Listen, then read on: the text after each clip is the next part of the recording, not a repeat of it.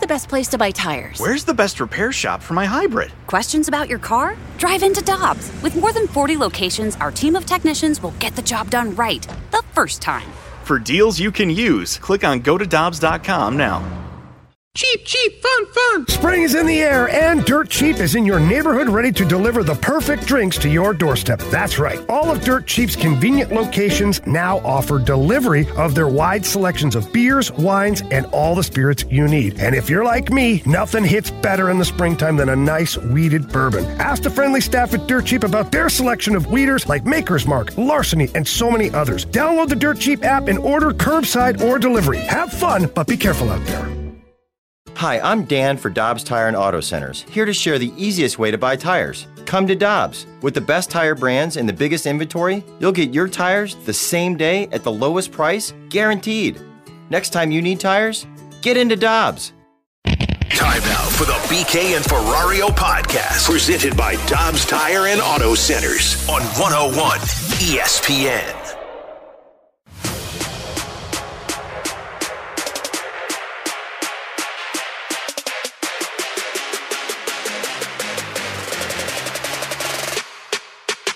Penalty against the Stars. Blues shoot it wide. Rebound, they score! The captain has scored! The Stars are livid! Bonus on the bench with the hands on the hip. The Blues have tied the game 1-1. Into the far circle it goes. They center, they score! 2-1 Blues! 2-1 Blues! That puck deflected in off a Dallas defenseman. And inside the final minute, the Blues have gone from a 1-0 deficit to a 2-1 lead. After just about every big Blues win, we get a text, Tanner. It comes from Alex Ferrario, and it says something to the effect of, remember that one, boys. Remember that one. I gotta be honest, yesterday did feel a little different. Yeah, well, why don't you guys ever respond to my text? Nobody ever responds to it. Tanner said yesterday, oh, we're doing this again, huh? I haven't done that once this season, Tanner. It was last year, and look, I fell for the Binnington trap. This year, I'm not falling for a trap. Flashbacks. This one does feel a little different. With Alex Ferrario and Tanner Hendrickson, I'm Brandon Kiley. It's BK and Ferrario on 101 ESPN. I love this Blues season. I gotta be honest with you guys. I love this Blues team. Because we come off of Wednesday night's game at Pittsburgh, and we're like, oh boy. Uh-oh. This is not good. Binnington, just a weird letdown in the third period. The defense is a problem. What do we need to pay for Chychrun? How do we go find somebody to fix the issues? Say it, T-Bone. Jacob Chychrun. Jacob. No, and then in their last two games against the Washington bleeping Capitals and the Dallas Stars, you go 2-0 and allow a total of 2 goals. And you find a way to win. And Alex, this is the theme of the season for this Blues team. In a way that they didn't last year. Whether it was the lack of crowds, not being able to eat together, getting down early, guys being out with whether it be COVID or injuries, whatever it was at the time. For whatever reason, they just didn't seem to be able to rise above that adversity that would punch them in the mouth. They would get knocked down and they couldn't get back up. This team feels different. They got knocked down last night time after time after time. And in the end, with a minute to go for the first time in franchise history, they were able to come back and win a game after trailing in the final minute in regulation. And what a game to come back in, too.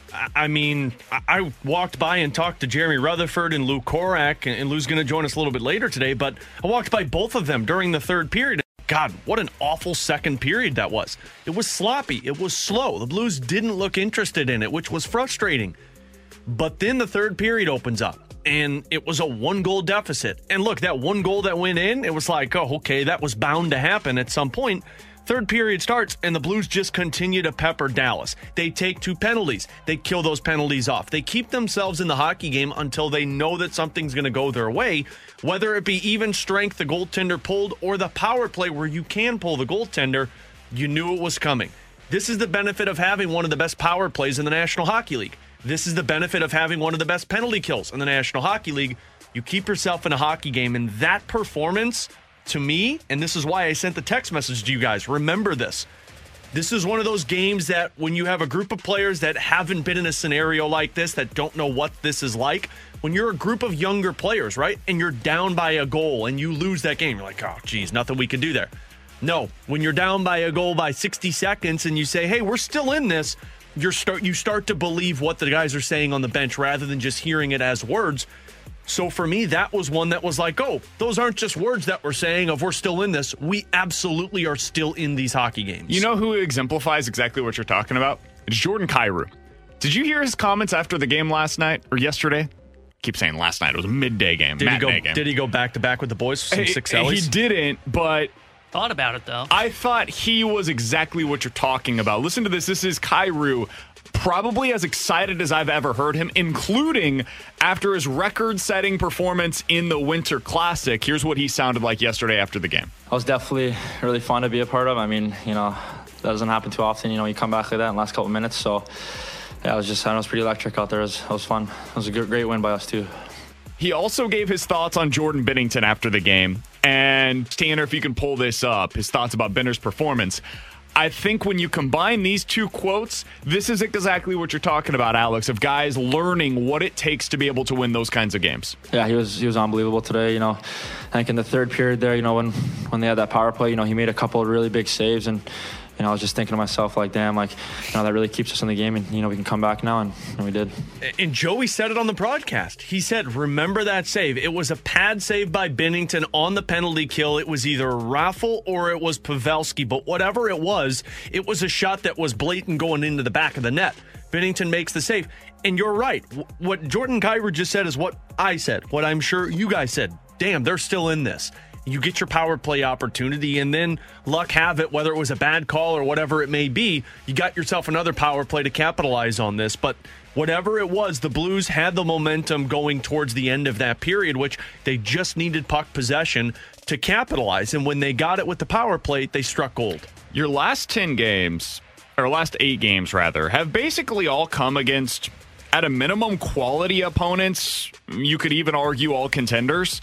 And in those games so far, you beat Dallas 4-1 back-to-back games on December 14th and 17th. You lost 4-2 against Winnipeg. What are you going to do? You beat Edmonton 4-2. You beat Minnesota 6-4. You beat Washington 5-1, and you beat Dallas yesterday 2-1. You've only lost 2 of these last 8 against legit contenders, Alex. And what they're doing right now in particular is they're taking care of home ice. They have not lost at home in regulation since November 16th. This is almost 2 months now that we're talking about the Blues have not lost in regulation at home. 11-0-1 in that stretch. It is just the 5th time, according to the St. Louis Post-Dispatch, in the last 25 years that the Blues had a home point streak of at least 11 games. If you're going to win in the playoffs, you got to be able to take care of business at home. Now, they've got to be able to raise their game on the road as well. That's the next step for this team. But being able to take care of home ice, especially in this division where everybody has a huge home ice advantage right now, that is critical for the Blues to be able to keep up with the likes of the Predators and the Avs and the Wild when it comes to really making the postseason out of this division. Yeah, you got to find a way to step your game up on the road. And if you look around the Central and the West, nobody is good on the road, with the exception of, I think, Vegas is pretty decent on the road. But that's about it. That's how the Blues can take advantage of this division and conference if they play better on the road. And they're very capable of it. I think it's just clear that home ice seems to be an advantage for them, having the fans in attendance. And to what your point was, BK, of their home play, and we're talking about their ability to come back and the resiliency of this Blues team. So we talked about this in the office before the show. This season, that is now only the second time that the Blues have won a game when trailing after 2 periods. And if you look at the losses after trailing, there's only 6. So only 8 times they've gone into the third period trailing, and 2 of those 8 they've won. And you go back through a couple of seasons, like last season, which there's only 56 games for the Blues.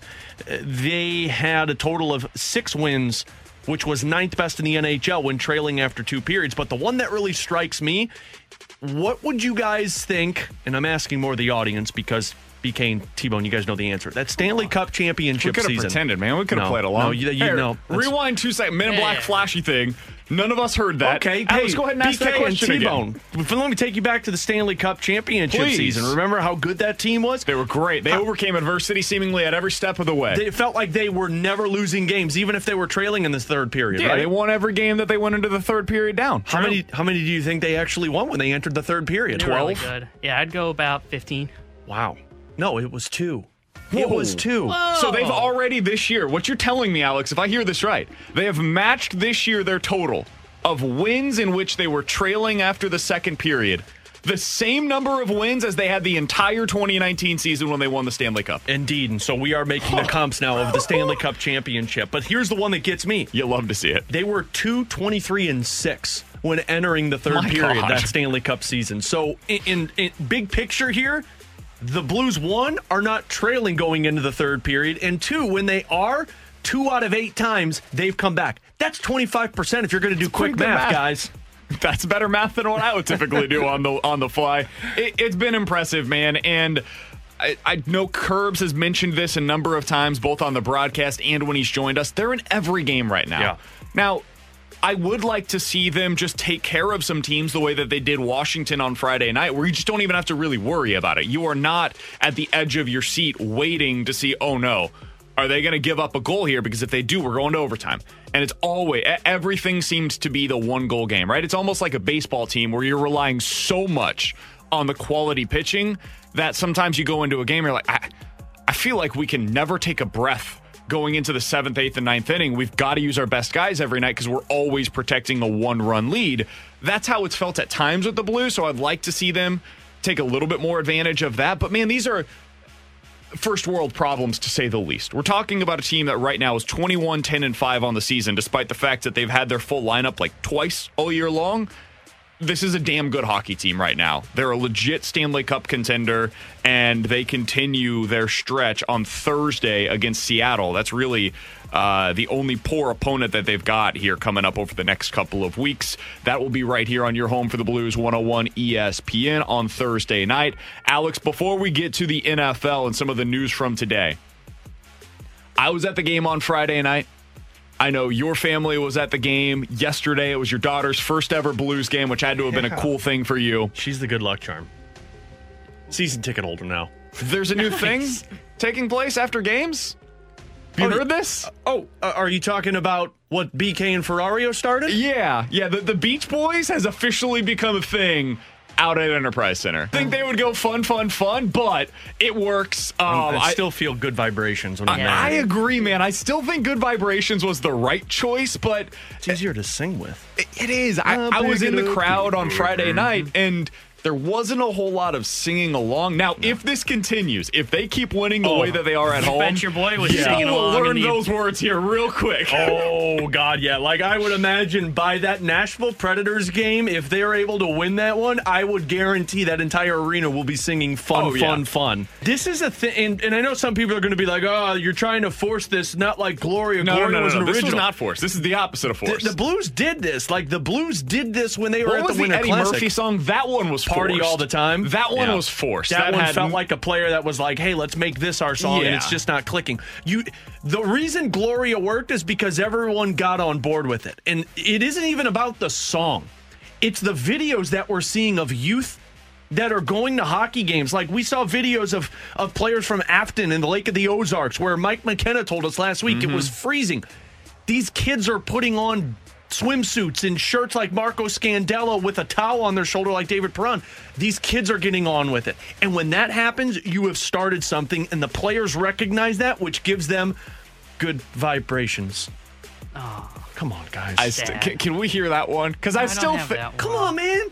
I still think that's the one that they should have gone with. But they got the Beach Boys part right, and that's really all that matters. With Alex Ferrario and Tanner Hendrickson, I'm Brandon Kiley. We'll be joined by our Blues insider for NHL.com, Lou Korak, coming up in 15 minutes. But next, we got to get to the NFL. What in the world are the Dolphins doing? And you've got 6 teams already that on Black Monday in the NFL season have decided to fire their current coach. Who the heck are you hiring right now if you're firing your coach? We'll talk about it next on 101 ESPN. We're right right back to the BK and Ferrario podcast, presented by Dobbs Tire and Auto Centers on 101 ESPN.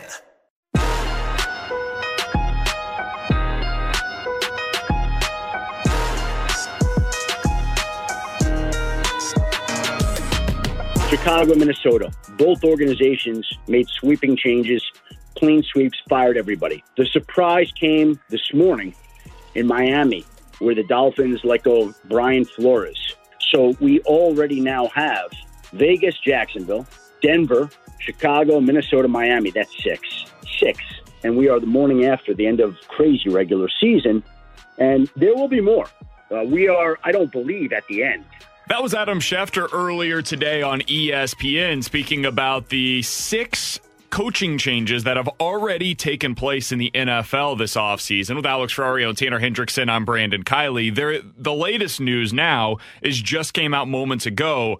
It sounds like the Giants are going to stick with Joe Judge. That one does not make any sense to me. After what we saw yesterday, 3rd and 9 inside of your own 10-yard line, or 3rd and 6 inside of your own 10, and you decided to do a QB sneak, essentially punting on that game.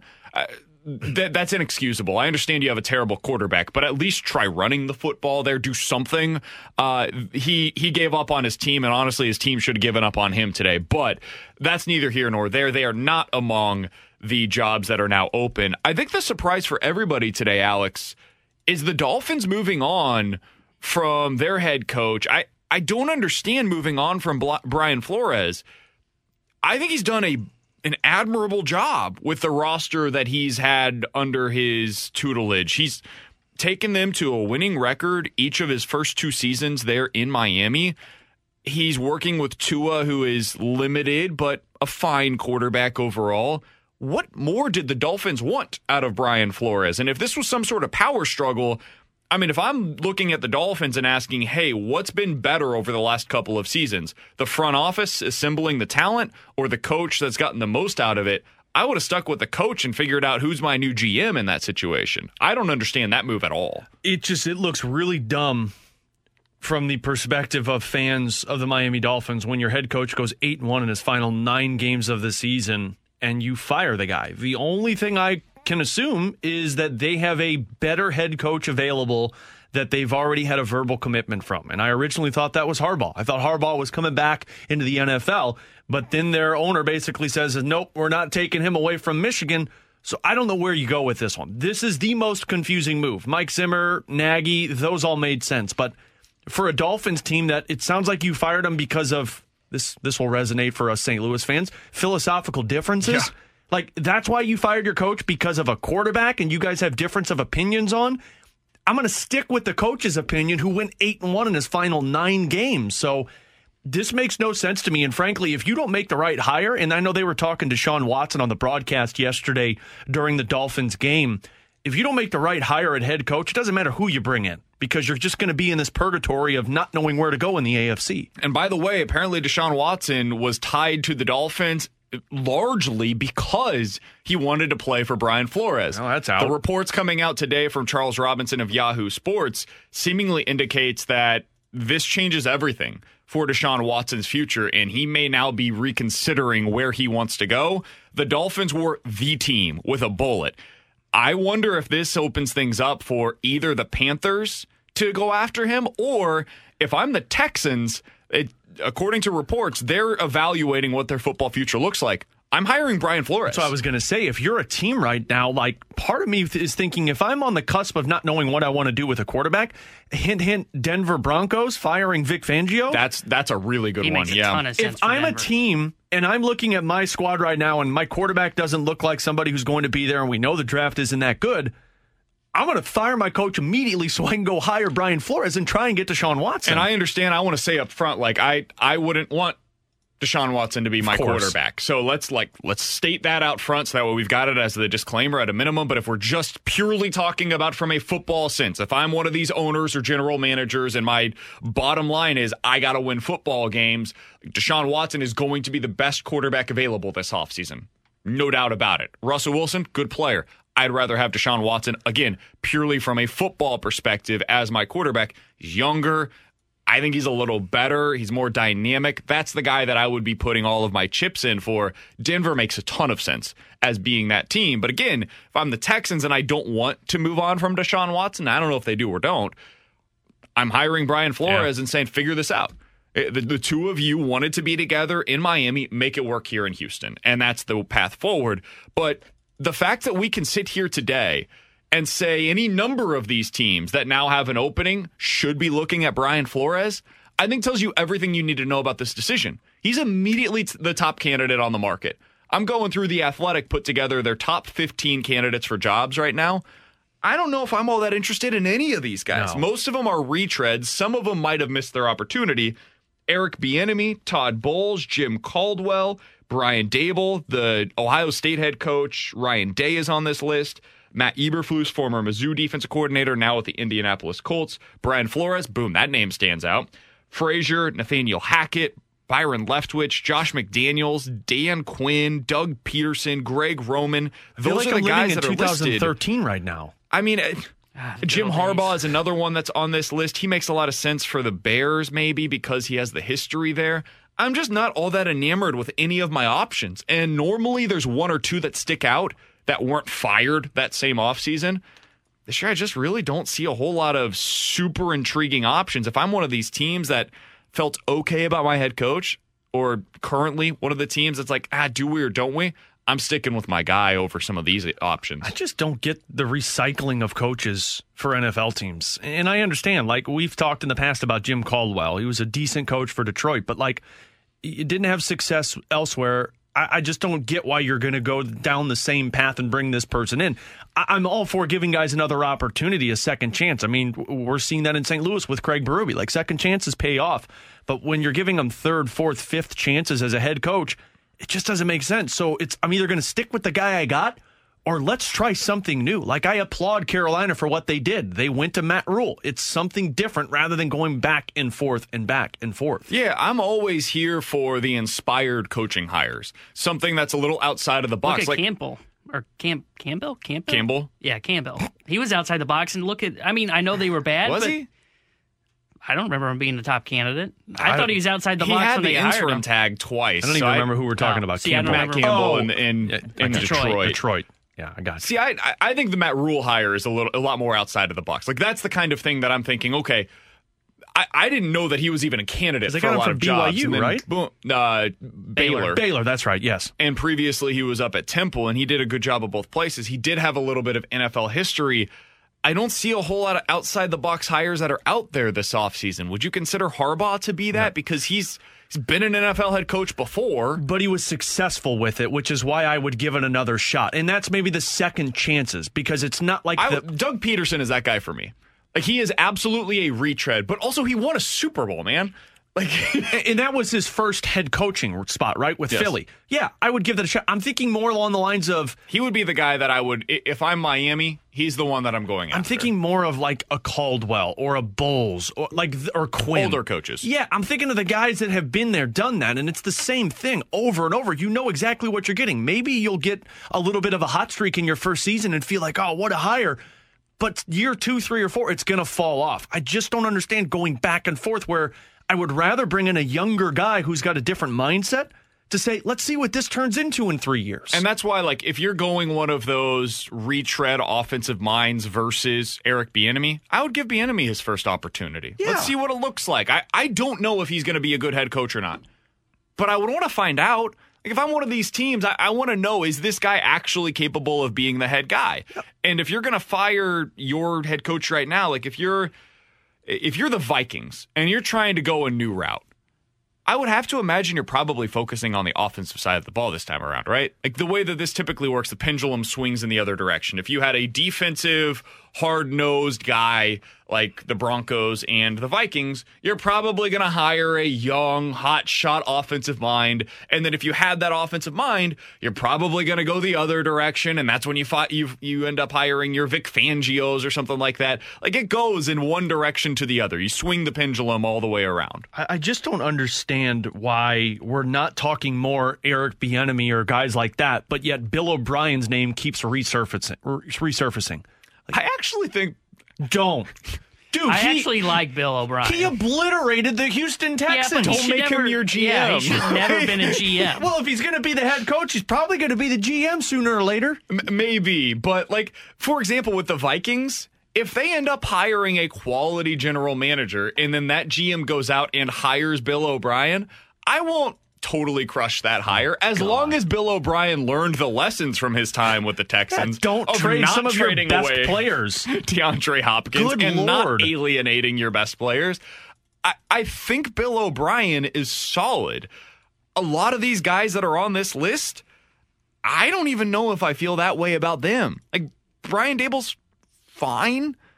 I don't know that I need to see him as my head coach. Matt Eberflus did an I don't know who that is. The defense coordinator for the Colts. He did an okay job with that defense. I wouldn't say they're anything special. Jacksonville. Didn't they just lose to the team that's selecting first overall? I actually think if you're going to go this route, Leslie Frazier's a guy that I would be interested in. He's the defensive coordinator for the Bills. He did have a little experience as the head coach for the Vikings. He would be of interest for me. And then Nathaniel Hackett apparently has a great relationship with Aaron Rodgers. And if you can have a good relationship with Aaron Rodgers, you can have a good relationship with anybody. So he's the offense coordinator for the Packers. He's somebody that I would give a look to. But none of these jump off a page. Like when Kyle Shanahan was the offense coordinator for the Falcons and he got the job with the 49ers, no-brainer hire. When Andy Reid became available in the offseason, no-brainer. Whoever gets him, I know you're going to have success, right? Even Josh McDaniels early on when he was the offense coordinator for the Patriots and went to the Broncos, I thought that had a chance to succeed. It failed miserably there, of course, but I thought it had a chance to succeed because he was the next up-and-coming guy. There's not really anybody that has that kind of cachet this other than offseason. Flores. Flores is my guy. Flores is the guy. There's no, what would be the word, transitional offensive coordinator in terms of they Transcendent. Transcendent, that's the word. Thank you. Because like Sean McVay, Kyle Shanahan, they came in and like, look at it. Sean McVay's offense was so new to the NFL. I don't know if it was so new, but the scheme was kind of new to where people actually couldn't stop Jared Goff. Yep. And he got them to a Super Bowl with it in his first year. And that was kind of the same for Kyle Shanahan. That was another outside-the-box hire, by the way. Nobody saw that one coming. Because he was a very young coach, and he was coach of the Washington Redskins at the time. And they were, offensive coordinator at the time, and they weren't playing that well. They were like a mediocre team, and I think Alex Smith was the quarterback at that point, maybe? I think it was a little before him, but yeah. But so there's none of those guys that really stick out on the page, at least none that I think of. I think somebody will make a move that we're not thinking of. Who does it? I don't know. To me, it's probably Miami because Miami went bold. And that's the other thing with this move is it's not like they lost yesterday. They won pretty handily against New England, They ended up, 9-8 on the season? Like that team. Flores had a better record over the last 3 seasons than Bill Belichick. Like, my God. I mean, how are you firing that guy? Last thing on this, and we'll get to Luke Korak here in just a moment. If you're Flores and you have any opening that is currently available, they'll hire you. Other than the Dolphins, of course, because they fired you. Where do you want to go? Bears, Broncos, Jaguars, Raiders, Vikings. If you could go to any of those 5 jobs that are currently available, which one would you want? Am I taking weather in consideration? Well, I mean, take anything into consideration. Sure. Living, like the nice living conditions. I think for me, your quarterback situation. I think for me, it would be Denver number 1, Chicago number 2, and pick your bunch. I mean, Minnesota probably over Jacksonville, but yeah, it would be Denver first because I think you have all of the weapons there minus the quarterback. And if you're bringing Brian Flores and you know of a certain quarterback who wants to play for you, who could turn your team into a Super Bowl contender, yeah, that's where I'm going to go. But I think Chicago's at least in a position that if you get the right person there, could turn the team into a contender. See, I think if I'm him and the rumors are true and Watson is the main reason he wants to come play for me, I'm going to Denver because I know they have the assets. Same. Defensively. They can go trade for him. Chicago would be interesting. The problem with Chicago is they have that young quarterback. I'm either going, if I'm him, number 1 is Denver, and then number 2 would be Houston where Watson already is. The only issue with Denver is your division. Because you've got to worry about Justin Herbert and Patrick Mahomes for the next 15 years. Herbert's not good. Can't even make the playoffs. He was awesome that last team's night. so disappointing. He was awesome last night.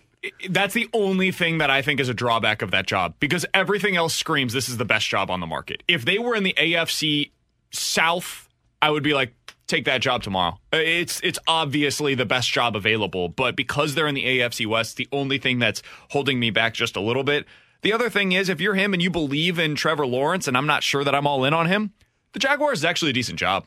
you know the ownership's going to stick by you. Like if they stuck by Urban Meyer as long as they did, they're going to be patient with what you do as a head coach. So the Jaguars would be another one of interest, but I actually think the Vikings are a legitimately pretty good job. Ownership is pretty good there. If you end up paired with the right general manager, I do think you could get that turnaround. It just feels like they're trending in the wrong direction. But I think he could turn it around. He's the type of guy that was able to tread water in a team that was clearly tanking. So if he ended up with the Minnesota Vikings, I think he would do pretty well there. In about 15 minutes, we'll get to questions and answers. 65780 is the Air Comfort Service text line. But next, let's talk to Lou Korac, Blues insider for NHL.com. What was his biggest takeaway from the two huge wins for the Blues over the weekend? We'll ask Lou next on 101 ESPN. We're right back to the BK and Ferrario podcast, presented by Dobbs Tire and Auto Centers on 101 ESPN.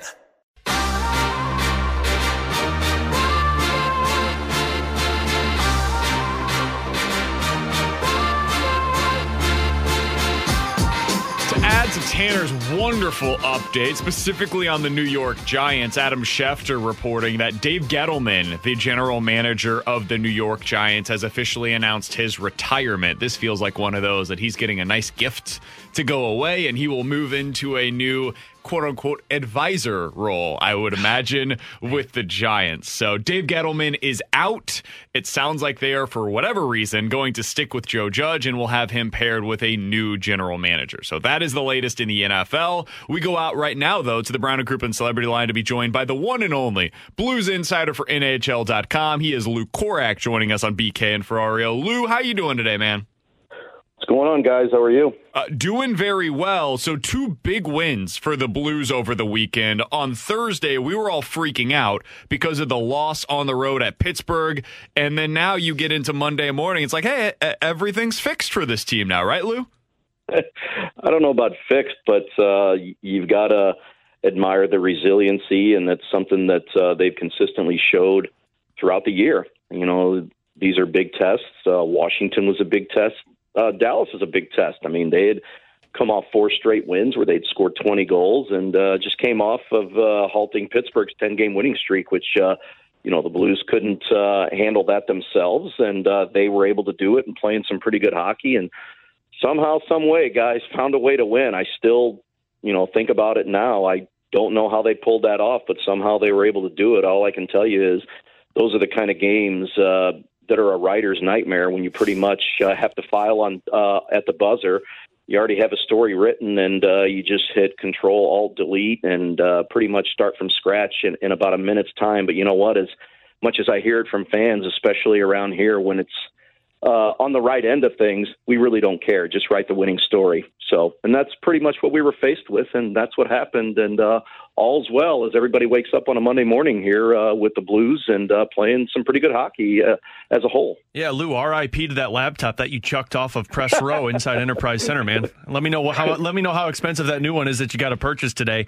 So this is 2 straight games, Lou, after the Pittsburgh Penguins lost, that the Blues have held some pretty good opponents to 1 goal. I mean, you do that against the Capitals. Now, I know they didn't have Oshie and Backstrom, but I mean, they eliminated Ovechkin and Kuznetsov. And then last night, I know Dallas doesn't seem like the scary team, but they had 19 goals scored in 4 games. Where are you at on this team's defense? Well, you got to start, especially in the last 2 games, you got to start with your goaltending. If you go back to the Washington game, if it wasn't for Ville Husso, that easily could have been 3 or 4-0 10 minutes into the game. Players pretty much admitted that, and once they were able to settle in, you focus in on some of those top goal scorers, Ovechkin namely, that Washington has, and Husso was steady, solid, like a rock the rest of the game. And I'll be honest with you, yesterday again, you wondered how Jordan Binnington was going to come out and play, and I'll be honest with you, a lot of the talk is, about the resiliency and how they stuck with it and finally got to their game in that third period.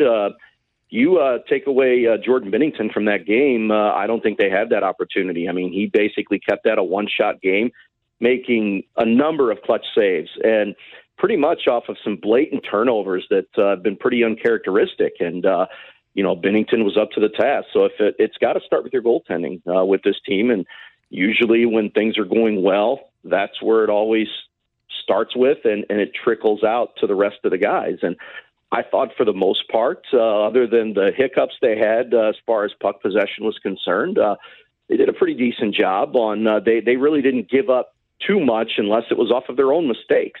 So, you like the way the Parayko, Mikkola pairing played, and Falk and Krug, and yeah, those are two guys that had some uncharacteristic turnovers yesterday, but for the most part, they've been playing pretty good. And you go back to putting Robert Bortuzzo back in this lineup. I've liked what he's brought again. He's not going to be that guy that's going to wow you on the stat sheet, but he just goes out there and does his job. So it's kind of rounding into form here, and you got to like the fact that you've only allowed 1 goal average per game in the last couple. Let's see if they can sustain this. But this is kind of how Blues hockey is. You limit your opposition and take advantage of opportunities when you get them, and that's pretty much the way it played out yesterday. But 2 nice wins to start off the homestand, and really making it solid footing in this building, which is something that this team focused on, was being a real good home team. Because guys, last year they were 12, 11, and 5 at Enterprise Center, and they know to a man that just wasn't good enough. And 14-3-2 on home ice right now, making it very imposing for teams to come in thinking it's going to be a hard game when they come into this building. Lou Korac is a Blues insider for NHL.com. You can find his work on NHL.com or follow him on Twitter at LKorac10. He's joining us now on BK and Ferrario. Lou, I wanted to ask you about Pavel Buchnevich, because you look at what he's doing right now, and I mean, he's a man on a mission, it seems like. In his last 15 games, he has 21 points, and he's a plus 12 when he's been on the ice, averaging almost 20 minutes per game in those 15 games. We've talked so much this year about Jordan Kyrou's breakout and his ascent on this team. If not for him, I think we'd be talking a lot about Pavel Buchnevich being a point-per-game player. What surprised you, if anything, about what we've seen from Buchnevich so far this season in his first year as a Blue?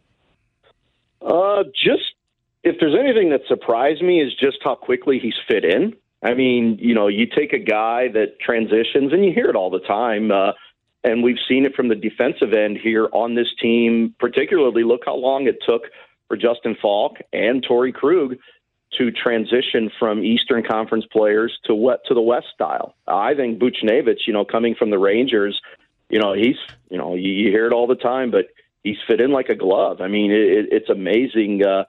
Any role that they put him in, it seems like any partners that they put him in with on a line, it just seems to click. And I mean, right now he's tied for 15th in the league in plus minus. And you guys have heard from me before, a lot of times, to me, that plus minus stat, can be pretty fickle, but you know what? A lot of times, it's warranted for certain people. And I think for him, it's warranted his numbers. I mean, he's right up there, with the league best at plus 16, and, there's a reason for it. I mean, he plays both ends of the ice. There's an edge to him.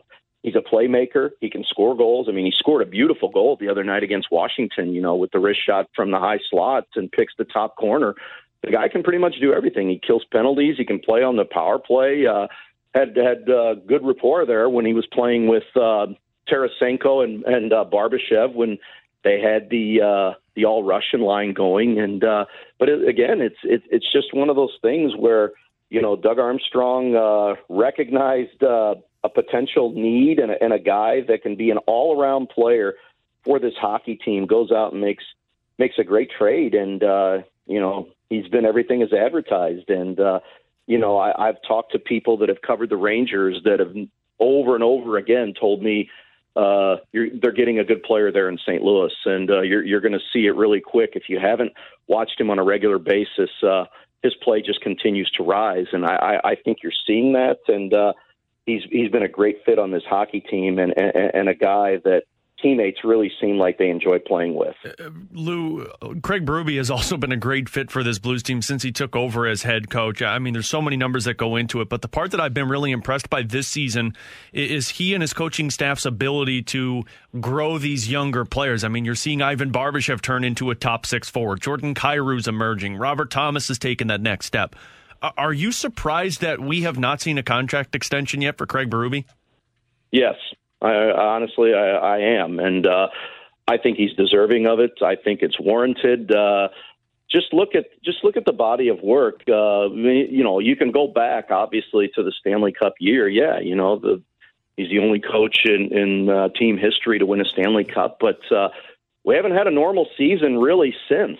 And the way that this coaching staff, and he in particular, have been able to adjust on the fly, whether it be injuries or dealing with all these COVID issues. I mean, the Blues are up to 17 players that have been in and out of protocol, and they seem to be able to offset those guys. And right now, you haven't had Tarasenko, Perunovic, and Wallman now for the last couple of games, but they seem to be able to, you take those guys out of a lineup and you're able to funnel in other players and put them in roles where they feel like they think they can thrive, and they just don't seem like they miss a beat. I mean, there's teams that, could have a Vladimir Tarasenko and the kind of numbers that he's put up, and just take one player like that with that kind of caliber out of your lineup, and it can drastically offset what you're doing and the success you're having. But here they are. The Blues have won 2 games without him. Your leading point guy. Well, now it's Jordan Kyrou, but at the time it was Tarasenko. So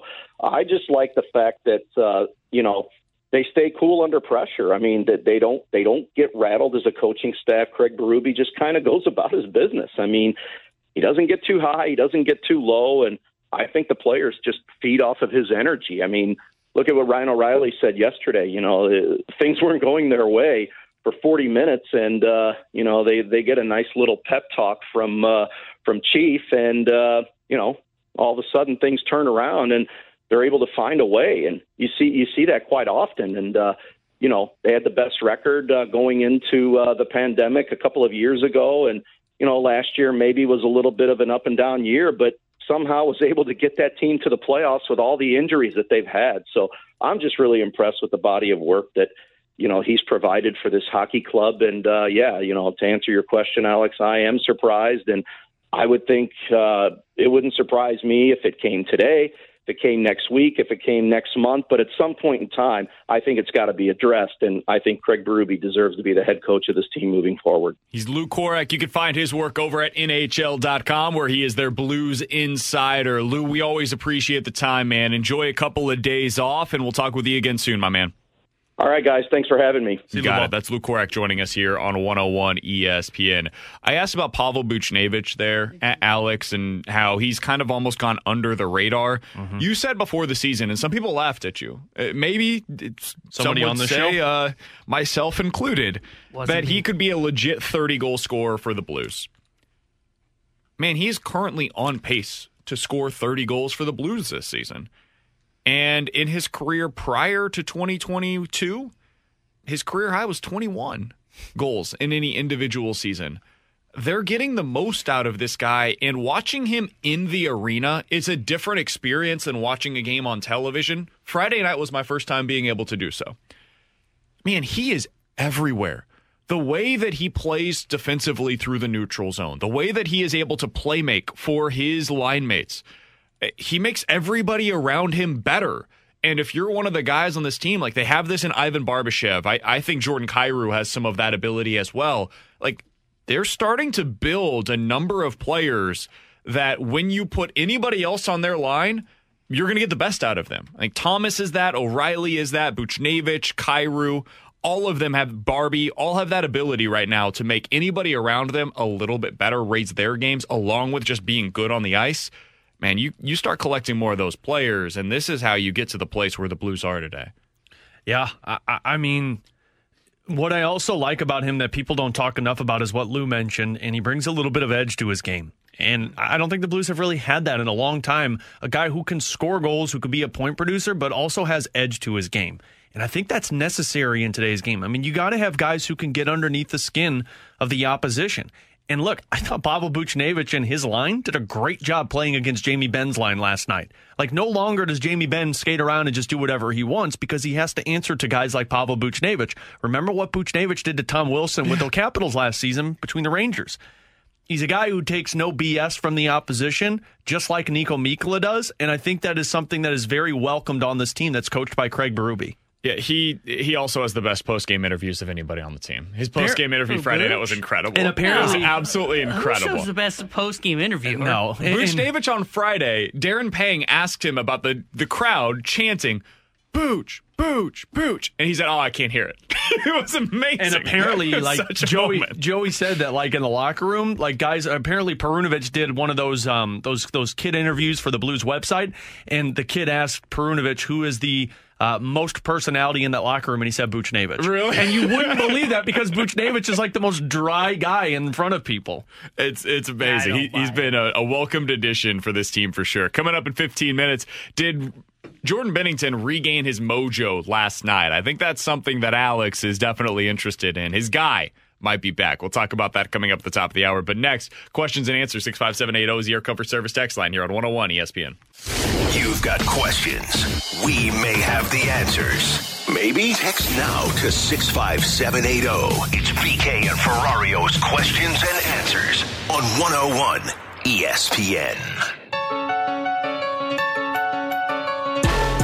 Alongside Alex Ferrario and Tanner Hendrickson, I'm Brandon Kiley. 65780 is the Air Comfort Service text line for questions and answers. Let's start out with this one from the 314. Hey guys, big weekend for the local hoop scene. Which win impressed you the most? So you've got St. Louis SLU with a big win over Iona. Mizzou had a huge win over the weekend. Did Alabama just like put their backups in against Alabama? And what did Illinois do over the weekend? I don't think they played, if I'm not mistaken. Curbelo turned the ball over again. He's back, huh? No. I haven't received any texts from Tanner, so I didn't think he was back. He's not back. He had a setback, actually. Oh, really? Yeah. Did he turn the ball over again? So, yeah, nothing from Illinois this weekend. If you're looking at Mizzou versus SLU, I mean, I'm not saying this is any integration to what SLU did over the weekend, but beating one of the 25 best teams in the country according to all of the rankings, it's a pretty good win for Mizzou. I didn't think they had that kind of win in them, to be totally honest with you. Especially because we as in everyone has been poo-pooing on Conzo Martin. Like, that is the most impressive win out of any of this. Like, Mizzou looked like a team that wasn't going to get to 10 victories, and they just took down, what was it, number 15? Mm-hmm. Yeah, that was the most impressive victory. Props to SLU, but Mizzou takes the cake in there. Guys, this is unbelievable. So the new AP rankings just came out. Is Mizzou top 25? No. Oh, okay. That would be blasphemy. Alabama dropped down to 24. Illinois just re-entered the rankings at 25 behind Bama. And Bama just lost to Mizzou. What the hell? What is that? Illinois is at 25? They weren't even ranked last week. Why? The AP poll sucks. Yeah, polls in general, not great, but that's absurd. Sometimes they are. Having them all the way down to 25 is ridiculous. 65780 is the Air Comfort Service text line for questions and answers from the 314. Guys, who do you like tonight between Alabama and Georgia? Who was the one that picked this game for our pick'em? I think No. I stayed away from college football. No, you didn't. You took it because I went with two NFL games and I lost. That's right. Yeah, Stupid Falcons. I took Saban. I took Alabama. You actually took Georgia. Did I really? Minus the 3.5. Does Alex have any recollection of this show on Friday? No, I don't, because I don't remember taking that, and frankly, I am putting your coffee in the morning. am not happy with myself taking that because I like Georgia. I was just thinking today, like, and everyone likes Georgia, but every time somebody picks against Saban just rubs their face in it like it's dog poo. So we're in trouble on this. Shouldn't have gone that way, but at least I didn't go 0-2 like the Pick'em Challenge champion. 1-2. Thank you, Blues, for hitting the money line for me. You're welcome. I'm going to be out there a little bit here. I am going with Georgia. I think it's a blowout tonight. I think Georgia blows Alabama out of the water. I was not impressed with Bama in the semifinal against Cincinnati, and I just think that defense just had a one-off against Bryce Young. I think they make the adjustments, and I love Bryce Young. To me, this almost feels like when they took on Clemson beginning of the year. I think that's how this game's going to go. I think it may be a little bit lower scoring than people are thinking. I think I'll go Georgia if you want to score 30-10. That's my prediction. I think like 24-17, something like that. I do think they cover, though.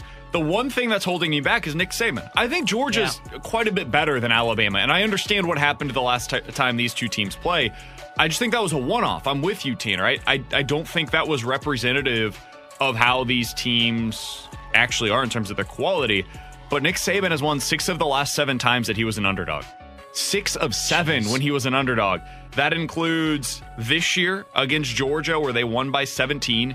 It includes 2015 when they were an underdog against Georgia, when they won 38-10. And then that's the only 2 times this decade that Bama has been an underdog. Think about that for a second. Wow. Alabama this decade has been an underdog twice, both against Georgia. This will be the 3rd time tonight. Alabama beat Georgia each of the last 2 times that Georgia was favored, and that it did so by at least 10 points in both of those games. So I'm going Georgia tonight. The only thing that holds me back is the fact that Nick Saban is on the other sideline. Has nothing to do with the players, has everything to do with the coaches on the I hope you're right, and I really wish I wouldn't have picked Georgia in my pick'em. What were you thinking? I don't know. You had to have been thinking something on Friday. I think I said that because the point spread was what, like minus 3.5. 3.5. Yeah. So I was like, I think Georgia can pull it off. But the more I've now thought about it, I'm thinking I should not bet against Nick Saban. Coming up in 15 minutes, we'll get to some NFL quick hitters from the weekend that was. We officially have the playoff field set. Who do you not believe in from this playoff field? We'll get to that coming up in 15 minutes. But next, did Jordan Binnington officially regain his mojo last night? We'll discuss it and what it could mean for the Blues coming up here on BK and Ferrario.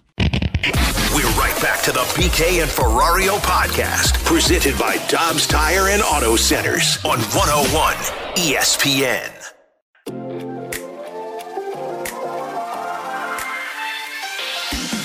We have a few breakdowns and give up some 2-on-1s, and he, just so calm back there, makes huge saves, gives us confidence, and gave us a chance to win that game going into the 3rd period. It could have been a lot worse if it wasn't for him, and that's what he does. He always gives us a chance to win, and it was nice we could actually squeak this one out for him. Say it with me, BK. Binnington! Binnington! Boo! So. I'll chant that with you. He had a great game against Washington. It's interesting that Alex is chanting the name of the guy that he didn't think should have started on Sunday. Will you guys just along with listen Alex to me? Ferrario and Tanner Hendrickson. I said ride the hot hand. I'm Brandon Kiley. It's BK and Ferrario on 101 ESPN. That voice you heard coming back was Ryan O'Reilly on Jordan Binnington's performance in the game yesterday. And Alex, we got to give him his kudos because Jordan Binnington was really good in that one. And they had no chance to win if not for what he did the first 59 minutes of the game. He stopped 26 of the 27 shots that he faced, including 19 in the first period where the Blues had nothing going for them offensively. He was great. And coming off of the game on Friday, I think it was an open-ended question as to who was going to start for the Blues on Sunday. Husso was great against Washington. He did everything they needed him to do. And at that point in time, you're coming off of Binnington with a strong 2 periods against Pittsburgh and then a lackadaisical. Yeah, that's fair. Lackadaisical finish to that game. You've got the great performance out of Husso on Friday. Who do you go to on Sunday? I would have totally understood if they decided to go back to Husso and played the hot hand, as you said. I think this was a statement from Craig Berube when he went back to Jordan Binnington on Sunday against Dallas saying, Binnington's our guy. And we trust Binnington to be our guy. And I understand Husso had a good performance on Friday night. We're not going to take any steps back with Binnington being in net because that's our number one. And I think he put himself behind Jordan Binnington on Sunday. Once again, he's done this repeatedly, but he did it again on Sunday. I think that's credit to Craig Berube for doing so. And it's a huge credit to Jordan Binnington for making good on his coach's promise. You know what he did? And I mean, props to Craig Berube. He eliminated the noise around his team by making that move. And he did the exact same thing with Vladimir Tarasenko. When the noise was going to start up at training camp, he spoke in front of everybody and said, look, he's a part of our team. We're not worried about it. He did this with Jordan Binnington because I was with you. I said on postgame Friday night with Curbs, how do you not go back to Ville Husso? Did everything. Berube even said it in the postgame. All he does is win. Yep. But what Berube did, and I wasn't in the coaches' meetings, but I would imagine he, along with Mike Van Ryn and Steve Ott and Jim Montgomery and David Alexander, said, we need to make sure Binnington knows that we have full faith in him. And make sure that none of the conversation of, oh, man, he just went back-to-back with their backup goaltender. Is this a goaltender controversy? Now, he eliminated it. He put the confidence in Jordan Binnington and told him, you're our guy. Go out there and perform like we know you can. And his teammates had his back. I thought that was a very solid performance defensively with the exception of the second period. But I thought the Blues did a good job. And when you go right back to your goaltender, it's telling him, it's telling your backup, it's telling your fans, it's telling your team, this is our number one. You better start acting like it. Yeah, we got a text, 65780 is the Air Comfort Service text line. By the way, it's 1212, your time check brought to you by Clarkson Jewelers, an officially licensed Rolex jeweler. This one comes from the 618. Guys, Jordan Binnington is not a great goalie yet, but he is a good goalie who is capable of great performances. I actually think there's some truth to that. Like, is Jordan Binnington a top 5 goalie in the league? I would say no. I don't think he's been consistent enough to make that case right now. But can he have performances like that of a top 5 goalie? Absolutely. And last night, you saw that. And I think that is one thing that actually does differentiate him a bit from some of his peers in that mid-tier goalie range. Binner is capable of those big-time performances in a way that some others just aren't. You're probably just never going to see certain guys go on the hot streak the way that Binnington has and can in the future. And that I do think that's why all of us hold on to some hope that he'll be able to regain that form. It doesn't have to be for 4, 5, 6 months at a time, but if he can get back to that level that he was at in 2019 for a month, that might be enough for you to win a Stanley Cup. You know, that's all you really need from him. But yeah, I think he's a good goalie right now who has the opportunity at times to show performances in which he is great. I understand save percentage, high danger scoring chances. Those advanced numbers don't show him as a top goaltender in the league. But I couldn't disagree more with that text. Surprise, surprise. Going back to that season when they won the Cup, there's only 2 goalies who have more wins than Jordan Binnington, and it's Connor Hellebuyck and Andrei Vasilevsky. And I'll stop you before you say it, BK. I know it's a team stat. All right, I'll say team stat. But here's the thing. It can be a team stat all you want, but your goaltender has to make the saves when you need him to make the saves so you can win that hockey game. And in terms of Binnington, if you go back to the 2019-2020 season, you know how many goalies have seen more shots than Jordan Binnington? 3. John Gibson, Andrei Vasilevsky, and Connor Hellebuyck. And here's what their save percentages look like. .918 for Hellebuyck, .921 for Vasilevsky. I think we are all in agreement that Vasilevsky is the best goalie in the NHL. .907 for John Gibson, and .911 for Jordan Binnington.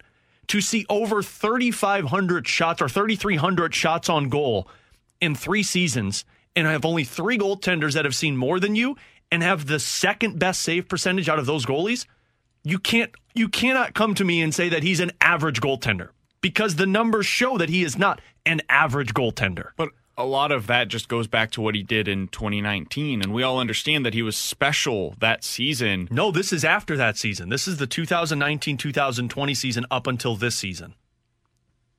In save percentage. Wins, you got to go back to the Cup, but I'm talking save percentage. There's only 3 guys that have seen more shots since that year after they won the Cup. A lot of that has to do with starts and stuff, but he's been good. He's been quite good at times, but over the last couple of years, and that includes what we've seen so far this year, there have been too many moments in which I don't feel like we can say he's been great at all to put him in that same category with some of the guys that you would have to if you're saying he's a top 5 goalie. You're telling me that you'd rather have Connor Hellebuyck on your team than Jordan Binnington? Based on what he's produced the last 3 seasons, but what have they produced? But what have they produced in terms of credentials? I mean, they've been bounced in the playoffs or missed the playoffs. I understand Binnington won a cup, but what's he done since? Bounced what do you in the playoffs, mean? What has he done since? He won a cup. Connor Hellebuyck's never won a cup. But he was unbelievably hot at that time. Since then, he's been average. Okay, but look at the circumstances, though. Bubble play and then a shortened season. But every goalie did that. Yeah, if we're going to go through that, then... But the credentials still aren't there, though. The 2018-19 season's still there, and Binnington was the one that accomplished it. I know, and this is the thing that's really hard with having any conversation about Binnington, is because it always goes back to 2019, and I understand the explanation. Like, he won a Stanley Cup, and I'm not trying to take that away from him, but we're now 3 years removed from that. And so I'm talking about over the last 3 years, you look at his statistics in that time, and he's basically been the same guy every year. 91% save percentage, which is solid. It's good, but it's not top 5 good. And we're basically like, if you're having an NFL conversation about the top quarterbacks in the league, right? There are certain guys that are capable of having special games. He's kind of in that Matt Stafford conversation for me, where it's like, and I understand the history is different because Stafford has not won a Super Bowl and Binnington has won a Stanley Cup. Would you say he was in the Joe Flacco conversation when Flacco was in his prime? Because Flacco had a cup. I don't think Flacco was ever as good. It's hard because it's hard to come up with a perfect comp for Binnington because of the way that he came into the league and took it all by storm. But Stafford is special in terms of the talent that he has, and everybody can see that on a consistent basis.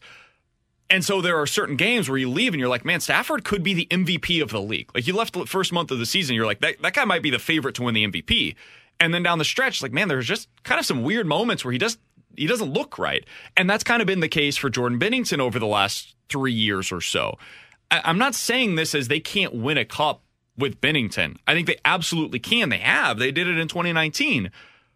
But I can't say that he's a top 5 goalie right now when a week ago we were talking about, do you go back to Ville Husso over him? Our confidence in him had cratered this season to the point where we were talking about, Alex, you were talking about Gillies and Chucky Sideburns, and Tanner's talking about Husso, and we've got all of these different options, and we were intrigued by any of them as a starting goalie option because compared to Binnington, they were better. So after one solid performance, it's just really hard for me to sit here today and be like, yeah, Binnington is back and he's a top 5 goalie in the league. Jordan Binnington's really good. He has moments where he looks great, like he did yesterday. I'm not willing to put him in that top 5 conversation after one really, really great performance. Well, look, it's hard to put him in the top 5 conversations. I mean, the numbers still stand there this season. It's now 16 of 21 games that he's given up 3 or more goals. Like, I mean, you cannot deny those.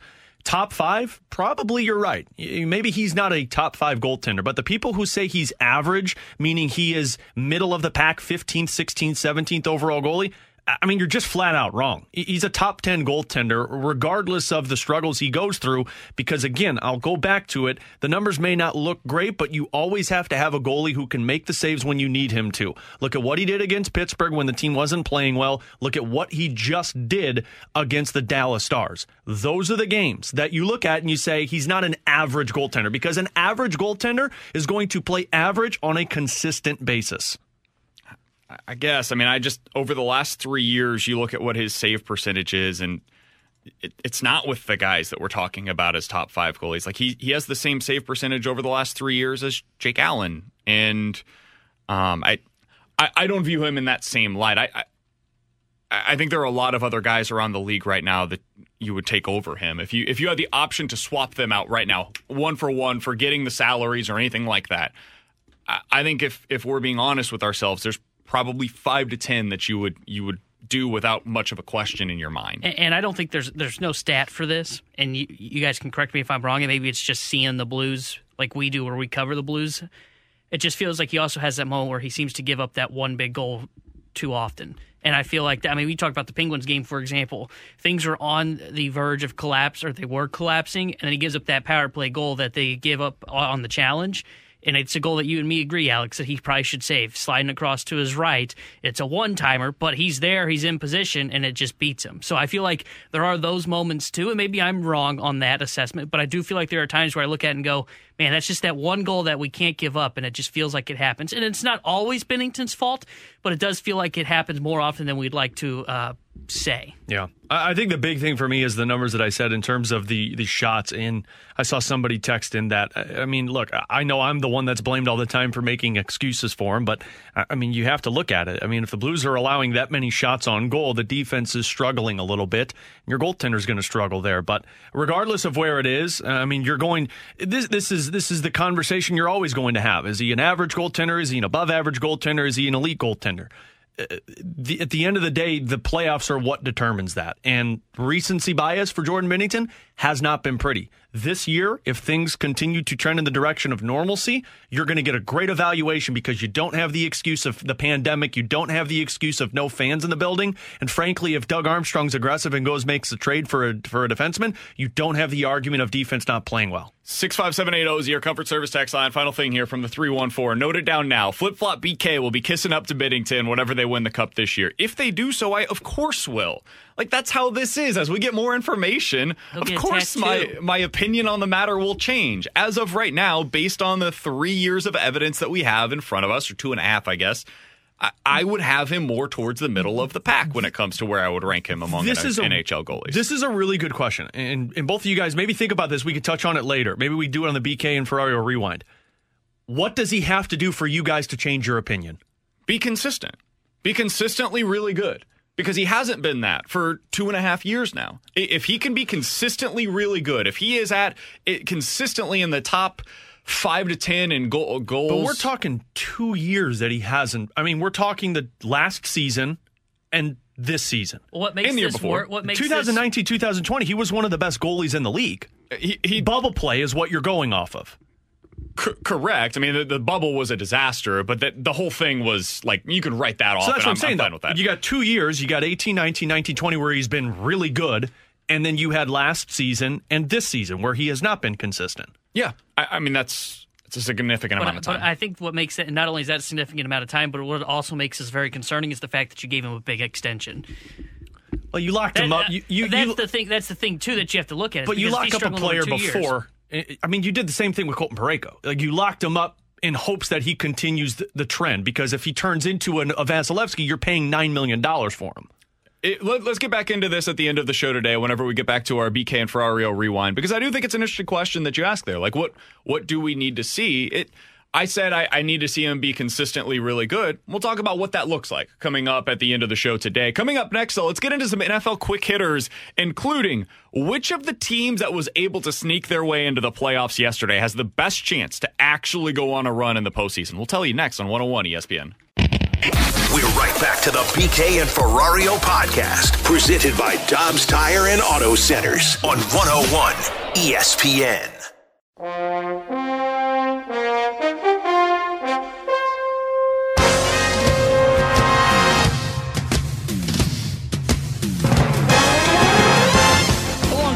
Ferrario and Tanner Hendrickson. I'm Brandon Kiley. It is BK and Ferrario on 101 ESPN. Time to get into some NFL quick hitters coming off of the final week of the regular season. Let's start with this one, Alex.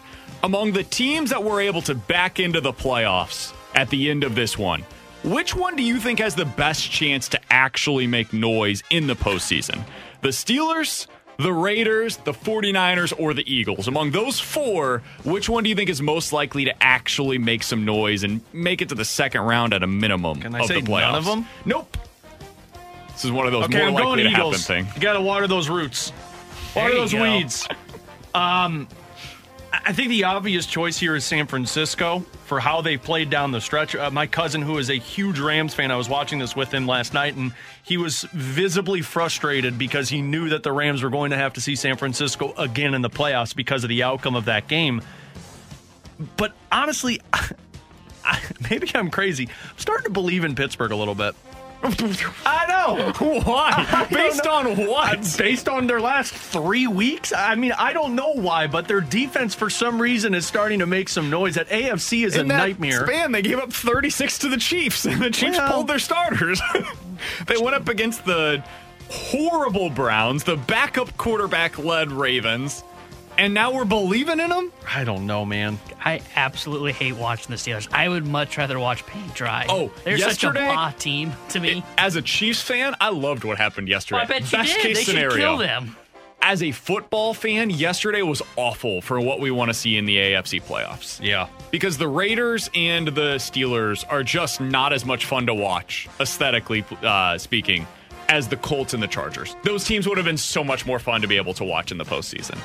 You're really going, the Steelers are your team, huh? It's not, no, they're not my team, as believe me. As a 12.5-point road underdog in Kansas City. I'm rooting for Pittsburgh on Saturday That's or Sunday. the other reason why I know they're not going anywhere. But, man, for some reason, that defense with T.J. Watt is just, I don't know. Like, it's lit a fire underneath me. But, no, I mean, the obvious choice here is San Francisco because... There you go. They're not, I mean, look, they're not going to get past when they... Do they match up with Green? They don't match up with Green Bay in the first round, right? No, they get Dallas. They get Dallas in the first round. I can see them taking down Dallas, but whether they meet Tampa or Green Bay, I don't see them getting past that. Can I go with the Eagles? I actually agree with what you said at first, Alex. Good Lord. No, I was joking on that.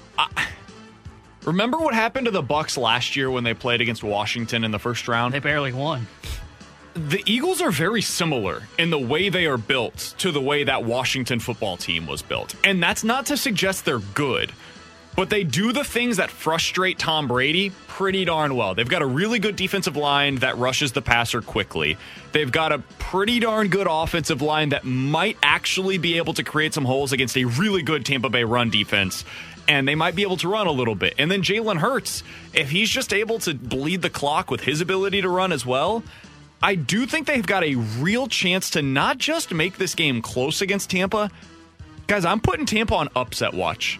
I actually think Philly has a real chance to be able to win this game. Even though I think Tampa Bay is a better football team, the injuries in their receiving core and the fact that the Eagles might match up well with them, I think I would go with Philly. The only way I go with Philly is if I know Minshew's starting. I'm not going to back Jalen Hurts. Whoa, we got a Hurts hater in our midst. I think Hurts is part of what makes them an intriguing team to play. Yeah, here. Maybe as a wildcat option like Mariota, not as an actual starting quarterback for him. I think he gives them their best chance to win in this situation. I don't see Jalen Hurts being effective against Tampa. They played him well earlier this year, 28-22. I could see it happening. I think San Francisco's the team for me. I just think they match up so well with Dallas. And that defense I watched that game against the Rams yesterday. That defensive line just all of a sudden clicked at halftime. They were getting pressure in the face of Stafford the whole second half. They play like that. They can stop the run fairly well. They should be able to get to Dak in the pocket. Offensively, Jimmy G did not look bad yesterday. He looked bad in the first half, and don't get me wrong. But that second half he came out, I think he adjusted to dealing with the torn ligament in the thumb. I'll be honest, he was solid yesterday. He looked like a franchise quarterback in that second half, driving them down the field. I could easily see them taking down Dallas, and honestly, I could see them being a nightmare for whoever they get in the second round. So I'm going to put San Francisco not only an upset watch, conference championship watch. Ooh, I like that. I like that a lot. All right, next thing up here. What the heck are we supposed to do with the Colts? 26-11 against the Jags with a playoff spot on the line. The team that had the number 1 overall pick. That's the team you lose to try to get into the postseason? What am I supposed to do with this Colts team? And how do they move forward from this with Carson Wentz as their starter after they just lost back-to-back weeks with a chance to get into the playoffs? I really don't know how to read that game either. I mean, they got destroyed. How many times did Wentz throw the ball? He had to throw it a lot. Yeah. He had a very big turnover he was bad late. yesterday. That's what I'm talking about. Like, why did they just keep 29. going back to him? Well, Taylor did nothing. Taylor did nothing. He got stuffed at the goal line multiple times in that one. Yeah. He had 15 carries for 75 yards. He did nothing in that game. I mean, I don't know how to read them because, you can't rebuild when you have a Jonathan Taylor on your team. You can't rebuild when you have one of the better offensive lines in the AFC. But I don't know, their weak spot obviously is on defense because they couldn't find a way, but then you look at offense. I mean, maybe they need another weapon. Maybe they need another weapon for their quarterback. Maybe they need a high-level talent at wide receiver. Other than that, I don't know where you go. I think if you're the Colts, your best bet, and I don't think the offensive line is that great. At least they didn't look great yesterday. But if I'm the Colts, I look for another top-end wideout because I think their whole goal was to have Pittman. Is that right? Mm-hmm. Pittman and Hilton. But Hilton was hurt half the season. Yeah, exactly. And he always is. Yeah, so you got to get another wideout. And then to me, if you're the Colts, you have to win with your defense. You basically have to put Wentz on the back of the defense because he's not good enough to you need a tight end win too. A championship. And I get it. He was MVP caliber when he was with Philadelphia. They need a quarterback, boys. That's what they need. They got a Super Bowl champion quarterback. I know they need a quarterback, but I just don't know where they're getting one. I don't know if they can trade Wentz. That's my whole thing. You could trade him. You ain't getting any. You might get a couple of footballs for him. We could use those. I mean, what is their... So they traded their first-round pick this upcoming season. Too, they gave up I thought I read somewhere, they gave up $103 million in cap to pick him up. He's accounting for $21 million against the cap this year, $28 million next year. They could cut him and save $13 million, though. Or trade him and save that. I think they might have to figure something out at the quarterback position this offseason. Who are you going to go get? I don't know. There's nobody out there. I don't know. I think they would be better off with Teddy Bridgewater. I don't think Teddy's any worse, and I think he makes better decisions than Carson Wentz does. So if you can go out there and get Teddy, add a little bit of experience and competition to your quarterback room, I think that's your best chance to be able to win next year. They need the Red Rifle experience. No, they need it's to go. It's time for Andy Dalton. They need to go get Gardner Minshew. They're all the same. Gardner would be fine as well. Find one of those types of guys, a top-end backup. In Indy, if you wanted, you couldn't give up wins for him, but it would be the Baltimore backup. Huntley. I was about to say the same thing. That, like, somebody in that vein, that's probably the 28th to 30th best quarterback in the league, somewhere around there. You can build an offense around the run. Like before I go that route, though, you need another weapon. Like, do both. Get Wentz another weapon and see if he can do something with it. And then from there, then you can make that decision. But, I mean, Pittman's your best guy. That's it. You don't have anything else other than Taylor. Last thing as we go around the NFL. Did any of these teams over the weekend give you concerns with their performances? The Chiefs, Titans, Patriots, or Cardinals? Did any of those 4 teams give you concerns with their performances over this last weekend? Chiefs, Patriots, Titans, or the Cardinals? Chiefs didn't. Titans didn't. It really comes down to the Patriots and Cardinals. And I think I'm just going to side more on the Cardinals side of things, just on the defense. I mean, I told you guys all season long, like, their defense is the reason I was believing in Arizona. And that has kind of crumbled over these last, 4 or 5 weeks now? I don't know what their numbers are. But on top of that, not having Hopkins, I think I would say Cardinals are the one that I would be concerned with, because after watching the Rams and Niners game, I don't see how the Cardinals can get past the first round. Yeah, I think I'd go Cardinals. New England, it's kind of what I expected. You know, they're kind of that 10-7 now. That team that's going to be kind of middle of the pack, that could win in the first but get knocked out in the second. I had high expectations for this Cardinals team, especially after the start they got off to. Give up 38, and I get it, the Seahawks still have Russell Wilson, but you give up 38 to that team, I'm sorry, I can't buy into you, and they've struggled the last couple of weeks, so I'm out on the Cardinals. I'm out on the Patriots. I'm done. Wow. And 5 weeks ago, we were all on board. They have crumbled. Yeah. The last 4 weeks, they lost to the Colts, lost to the Bills, lost to the Dolphins, and had a big win. Congratulations, against a horrible Jaguars team who the Colts couldn't beat. Yeah, Colts suck. How about this? Jags beat Buffalo and Indy. After that game that I said we learned nothing about either the Bills or the Patriots because it was in that horrible, horrible weather. The Patriots threw like 2 passes in that game. They won 14-10. They lost 3 of their next 4, and the only win was against Jacksonville. I'm done with them. I can't believe in that team as a legitimate playoff threat. I think they're going to get worked on Saturday against the Bills. I think that's a double-digit win for Buffalo in Buffalo. I don't know how the Patriots are going to be able to keep up with that offense. So I'm going to take the Bills 31-17, something like that, against the Patriots on Saturday. That's the team that I feel the worst about, not just coming off of this weekend, but also in addition to their last weekend. The other team that we didn't mention that, I'm out on the Rams. I'm a Rams fan. I'm done. Did you say you're out on the Rams? Stafford's like a turnover machine. He gives them out like Oprah gives out cars. Did you hear his quote after the game? Yeah. He said it was hard for us to be able to hear anything while we were on offense. They were in Los Angeles, boys. They were playing in their own stadium. It's not like that should be a surprise either. No, it's like the 6th time this year they've had to go to the silent count at home. It's brutal, man. They do not have a home field advantage. In fact, they're probably better off on the road in the postseason. So, dang it, we got to host the Cardinals. Yeah, not great. With Alex Ferrario and Tanner Hendrickson, I'm Brandon Kiley. We'll dive into the junk drawer in about 15 minutes or so. But next, earlier today, ESPN.com put out their list of the top 10 relievers and starters in Major League Baseball. Can the Cardinals win if they don't have a player listed on either of those 2 lists this year? We'll talk about it next on 101 ESPN. We're right back to the BK and Ferrario podcast, presented by Dobbs Tire and Auto Centers on 101 ESPN.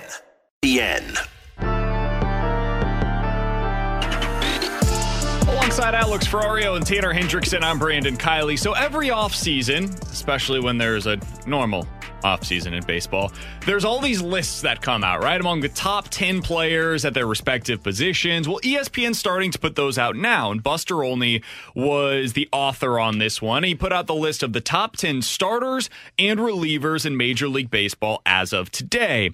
And Alex, the Cardinals did not have a single player listed on either of those 2 lists, top 10 starters or top 10 relievers. They did have a couple of honorable mention players. Adam Wainwright was listed among the honorable mention starters, and they had Giovanni Gallegos listed as one of the honorable mention relievers. The reason I wanted to bring this up today is because as I looked up and down this list, you saw a lot of the other competitors in the National League with a player, maybe multiple players on the list. The Mets had 2 starters listed among the top 10. The Brewers had 2. The Phillies have 1. The Dodgers and Braves both had 1 starting pitcher among the top 10. And then among the relievers, you had the Brewers with 2, the Dodgers had 1, and the Mets had 1. Guys, do you think that the Cardinals in 2022 can win a World Series if, at the end of this upcoming season, we all agree that they don't have anybody that deserves to be on this list? Or would it require, whether it be Waino or Matz or Flaherty or Gallegos, whoever it ends up being among their starting or relief pitchers, are they going to need to have somebody force their way onto this list by the end of the year for them to reach that kind of a peak? Well, you absolutely have to, especially looking at this list where there's 7 of the top 10 starters are all in the National League. Like, if you don't have a top 10 starter, I don't know if you're going to make it out of the NL to get to a World Series without one of those guys. And I think the Cardinals have a group of pitchers that can dominate, but the problem is when you look at the Mets, the Brewers, Dodgers as well, even if they only have 1, or in the Mets and Brewers cases they have 2, the next tier of guys that they have, they may not be top 10 starters, but they're still really good starting pitchers. Like, I'm thinking of the Mets right now. Like, I'm assuming DeGrom and Scherzer are on this list for the Mets. And if Marcus Stroman goes back to New York, which, I mean, that's kind of up in the air right now, I mean, I would still consider that to be he'll be in Chicago. Oh, he officially signed. Oh, I'm completely confused on that one. It's been such a long time. He could be traded. I guess he could go back to the New York Mets, but what I mean by this is, like, if you have these guys on that top 10, still the next tier down, it's not like they just get awful. And I think if the Cardinals want to contend in the NL, you're going to have one guy in this top 10 in either category. Yeah, I think the Cardinals need to have a top 10 reliever and starter to get out of the National League. Both? Yeah, I think you need both, because you have to have that one guy that you fear coming out of your pen that can lock things down. And on this list, he's an honorable mention, Giovanni Gallegos. I think he can be a top 10 reliever. I think he can get to that level this year. The starting one is where I question it, because I know Adam Wainwright's on this list, but his age is a thing that I'm always going to have a big question mark, and can he repeat it again this year, throwing 200 innings or close to that, 190-something to that effect this season like he did last year? And then the big one is Jack Flaherty. Jack Flaherty has to be that guy for me that becomes that top 10 starting pitcher viewed across the board in Major League Baseball, because he's that guy that you rely on to be your workhorse. When he went out with the injury, that's when the season started to kind of derail, and it piled on from there for the St. Louis Cardinals. If he can't get back to being healthy and he can't be a top 10 starter, I don't think this team is a team that you could look at as a World Series contender. I think part of that ties into that, too, is I just don't know if the offense would be able to support a pitching staff that doesn't have a top 10 starter in my mind. Man, I'm totally with you on Flaherty. I think he's the guy. Like, it really does come down to the ceiling of this team is dependent upon Jack Flaherty being the guy that we saw early in the season. And God, was he good. When he was healthy, he was exactly what we all wanted to see out of him. So his first 9 starts of the season last year, he pitched 53 innings with a 2.5 ERA. He had struck out 55 and walked 17. He was awesome. He was exactly what we all thought Jack Flaherty could be at his peak. And then he got hurt, and he wasn't the same guy whenever he returned, and he finished the year with a 3.3 ERA as opposed to the 2.5 ERA he had whenever he went down with the injury. If he can be that guy going into next season, you're good. And you've got a legit top 10 starting pitcher. I think Gallegos, like, even right now, if I was doing this list, I might have him among my top 10 relievers. I think there's at least an argument to be made there. I'm just curious. I know the Brewers, but who are the Dodgers and Mets guys? In terms of the relievers? Top relievers. Dodgers got Trinan. They've got Trinan on the list, and the Mets have Diaz. Edwin Diaz. He's really 10th on the list, and he's a really good player as well. I think I would have Gallegos in the same conversation, though, as those two. He just hasn't been the closer for the Cardinals. Yeah, I mean, I understand the argument in favor of them. I think if you're not having Gallegos in the top 10, he's right on the outside looking in. And the same thing is true. Like, if the Cardinals were to make that trade for Craig Kimbrell, for example, and he ended up being a Cardinal, and you get into the season, he's in his normal role as the closer as opposed to being a setup man, I think Craig Kimbrell could easily make his way onto this list as well if he had another dominant season. So they've got some options potentially.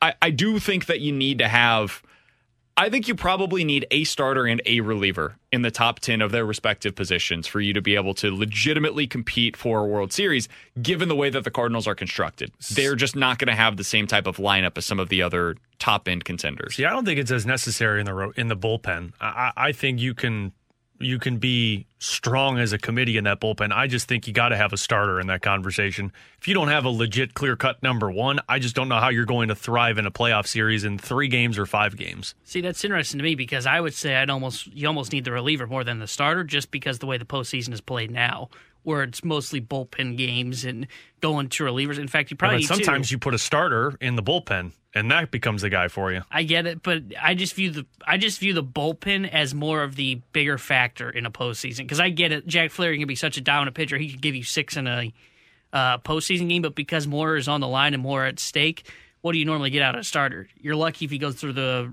lineup twice. That's why I view it as you need that bullpen guy. And honestly, you probably need 2. And I was going to reference, look at the Braves. The Braves have one guy in this top starting list. They don't have bullpen arms on here, but they had an electric bullpen last year that kind of combined together as a group. That's the other thing. I think you need one of 2 things for the bullpen side. Because you definitely need to trust the back end of your bullpen to hold up. Need that shutdown guy. But see, that's where I don't necessarily agree completely. I think you either need that shutdown guy that you can go to that is just flat out nails, or you need to have like 6 of them. Yeah, you have like 5 guys. I don't think there's any in between because that's what the Braves did. The Braves didn't necessarily have one guy that's like, damn, that guy is dynamite. But they had like 6 different dudes that would come into the game, and you're like, I don't know how you hit off of these guys. All of them are really solid. And the Cardinals, I think, by the end of last season had started to develop that identity of, we went into the postseason, it was almost the entire bullpen was part of our circle of trust. Because you're like, I kind of feel good about all of these guys going into the game. And that's what they've got to have. It's got to be one or the other. Either Gallegos, and if they make the move for Kimbrel, and maybe it's Jordan Hicks or Helsley, whoever it might be, Cabrera, those guys need to be like, if not top 10 relievers, borderline top 10 relievers, top 15 to 20. Or you could have 5 different guys that create a dynamic lockdown bullpen any night of the postseason. It's got to be one of those 2 in my mind. See, I still think you need like you said, that combination of the 6 guys that you trust, basically like we had at the end of the year. But to me, you have to have that one guy that you view as a top 10 reliever, as the closer, more or less. Because I want that guy that, if I get in a tight jam in the playoffs in like the 8th inning and I got to turn to my closer for 5 outs, I know I can turn to him and I'm going to have that electric arm that's going to get those guys out. And like I said, that's where I think Giovanni Gallegos can become that guy because he's sitting on the outside, the top 10 according to Buster Olney in his list. I would agree with Olney's assessment. I think he can get into the top 10, though. I just think his stuff is that good. Alongside Alex Ferrario and Tanner Hendrickson, I'm Brandon Kiley. In about 10 minutes or so, there is one question that I still have about the Blues forwards, and it pertains to 2 players that we've seen produce at a high level here in St. Louis. What do they need to do to get those guys going? We'll talk about that coming up at the top of the hour. But next, time to dive into the junk drawer here on 101 ESPN. We're right back to the BK and Ferrario podcast, presented by Dobbs Tire and Auto Centers on 101 ESPN. Let's open it up. The junk drawer with BK and Ferrario.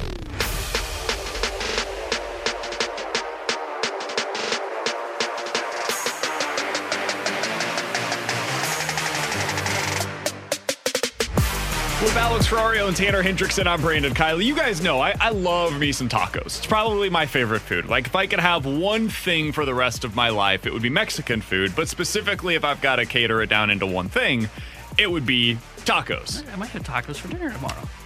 The reason I bring this up is because there's a new monthly subscription that is available that I think you guys might be of interest. Monthly subscription for tacos? That's like taco in a box.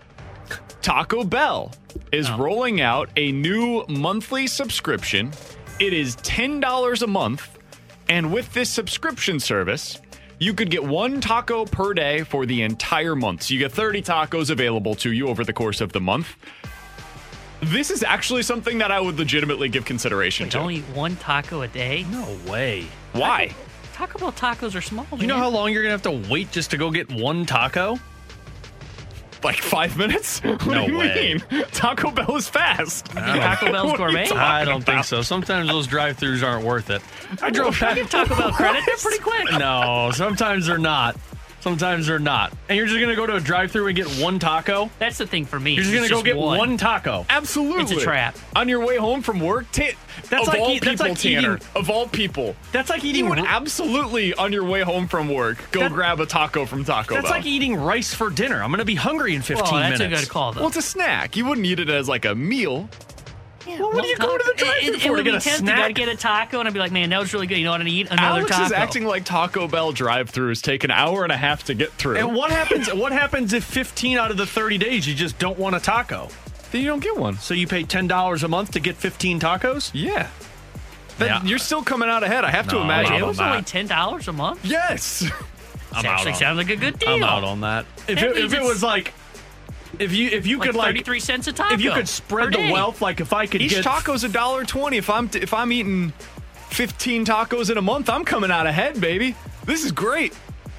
If I could do it where I get like 3 in one day and then I don't get it for 2 other days, I might be in on that. Like if I'm going to Taco Bell, I want to get bulk. I don't want to get one. If I could get like 30 tacos. Thanks for my Mexi Melt Taco Bell. Now I'm going to drive away. I think it's just the regular tacos. I think it's That's just the even crunchy worse. tacos. There's so many better I don't ones even out think there. you get the crunchy taco supreme. Do you get the Cool Ranch, the nacho cheese tacos No. in this? You literally just get a hard shell taco. That's correct. It's like making tacos at home. So I'm going to go sit in a drive-thru and get a hard shell taco and then just leave. Yep.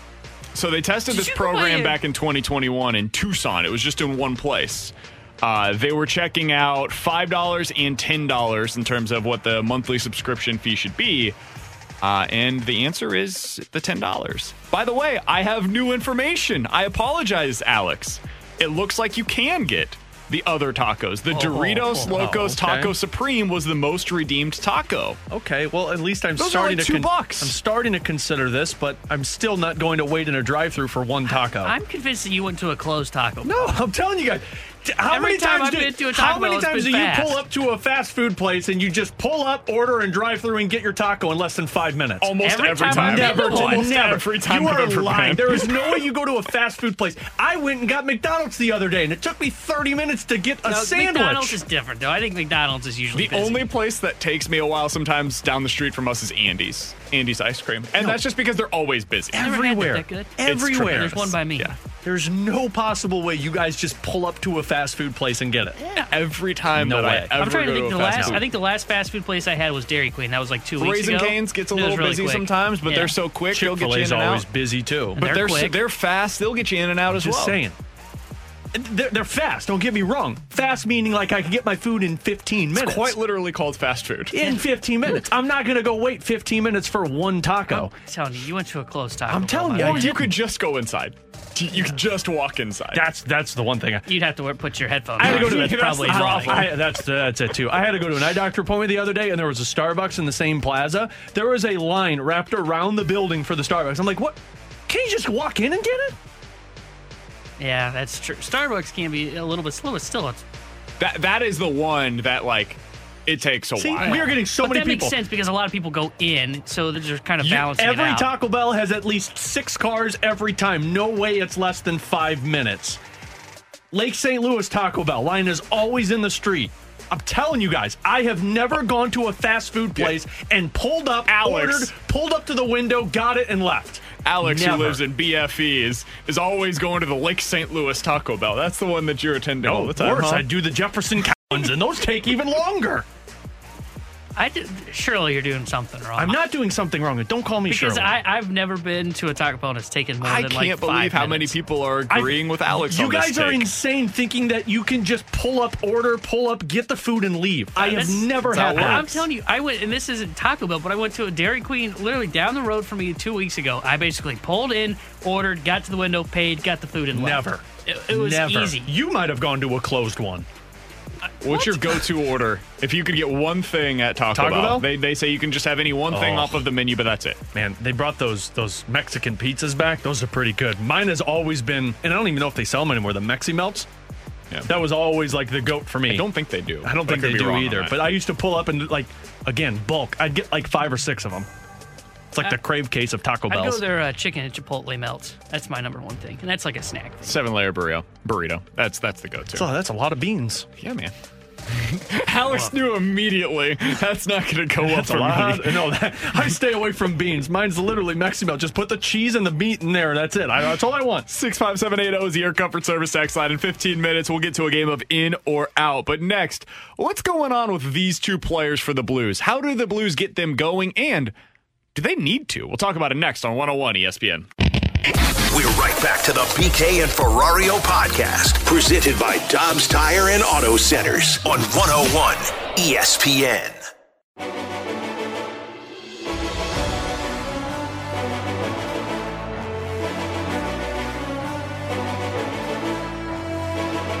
The Blues are on a bit of a hot streak right now. They had a huge win yesterday against Dallas. It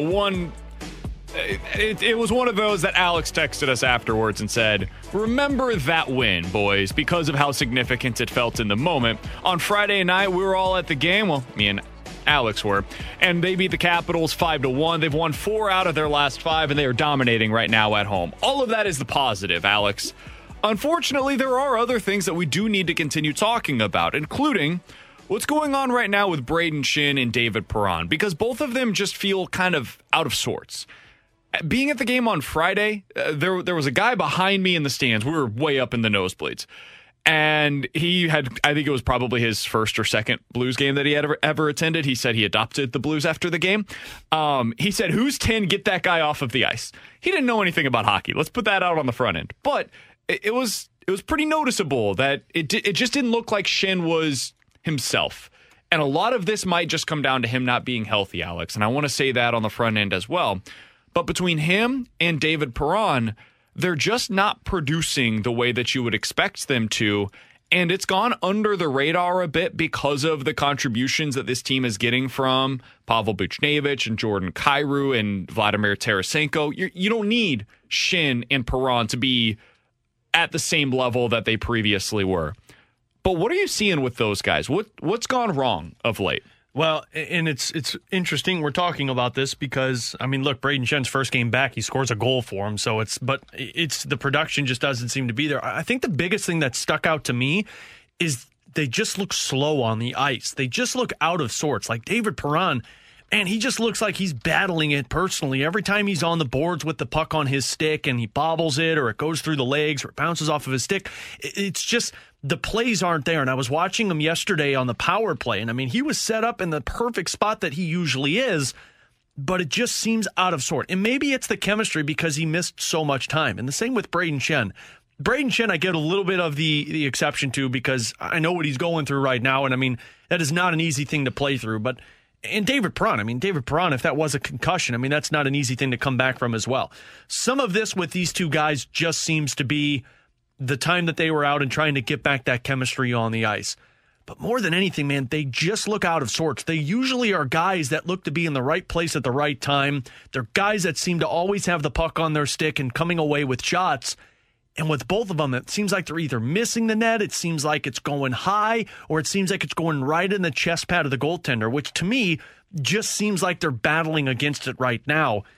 That, on top of the fact that they just look a little bit slower than what they usually do, those are the two things that stick out to me with Perron and Brayden Schenn. Yeah, it's weird. And I do wonder when this is going to start becoming a conversation that is more than just, hey, what's going on with David Perron and Brayden Schenn? Because they're able to make up for it right now with all of the other guys that are producing at the level that they are. But it has been a little strange to see the lines that Perron and Schenn are on not quite clicking the way that they normally would. Like that Perron Sonny Sod line, I think they're going to have to reconfigure that in some way. Which is weird because that Capitals game, they were actually a really good line. Sonny picks up a goal on that one, but it just seems to be the wingers are the ones that you're... And Brandon Saad's an interesting one, too. I mean, the guy's got plenty of goals, but you're just not seeing him as effective as he was at the beginning of the season.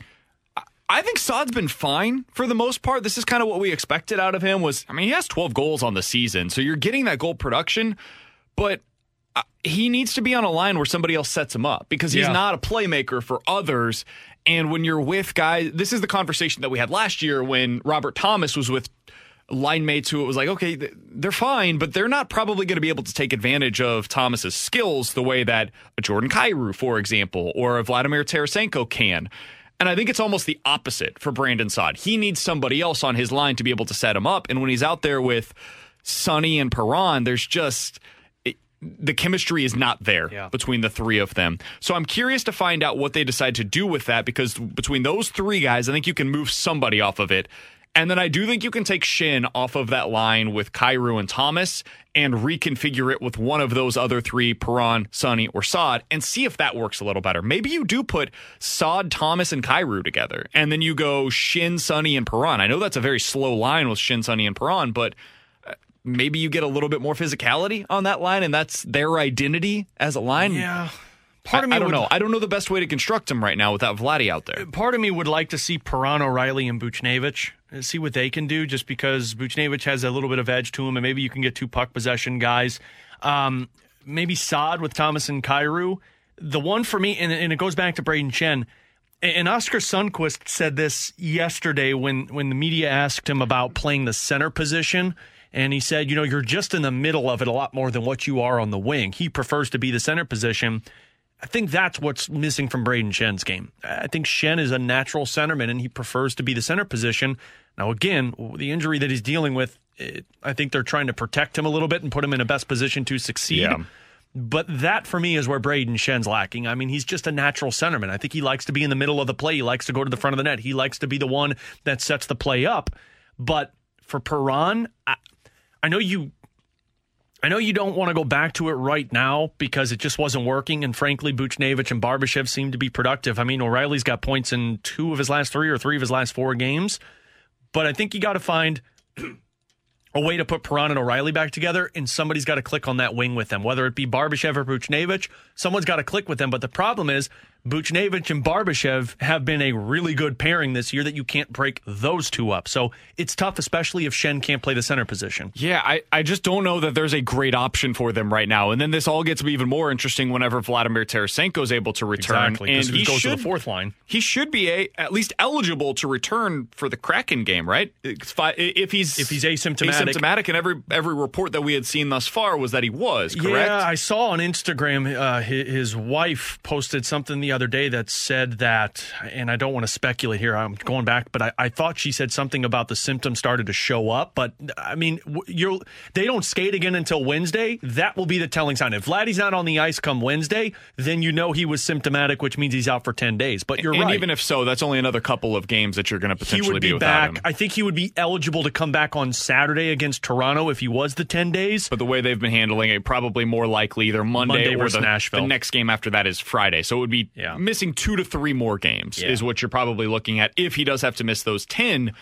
When he returns, that's when you really have some interesting conversations, because are you going to keep Kyrou on the right side with Thomas? Do you go back to Thomas, Kyrou, Tarasenko?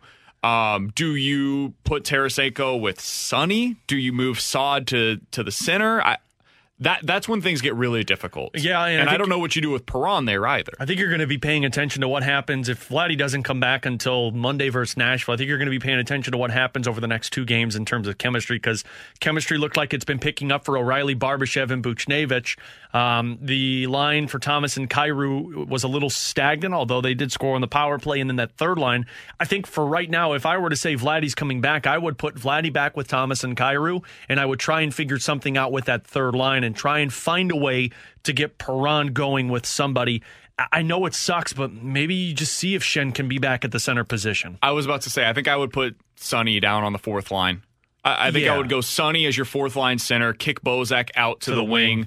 Kostin removed from the lineup for now with Logan Brown and Bozak flanking Sonny on that fourth line. The other thing I might try is and put Logan Brown at the center position on the third line. See what you can get from him. He was playing the number 1 power play unit for a while there. But then you're taking one of these guys and putting them on the fourth line when Vladdy returns. Perron, Kyrou, Thomas, Shin, Saad. No, I'm not touching the top 2. I would be looking at, Saad or Perron on the fourth line, and I know that sucks to say. I'm not looking at it as a fourth line here. I'm just looking at trying to find other chemistry for your team.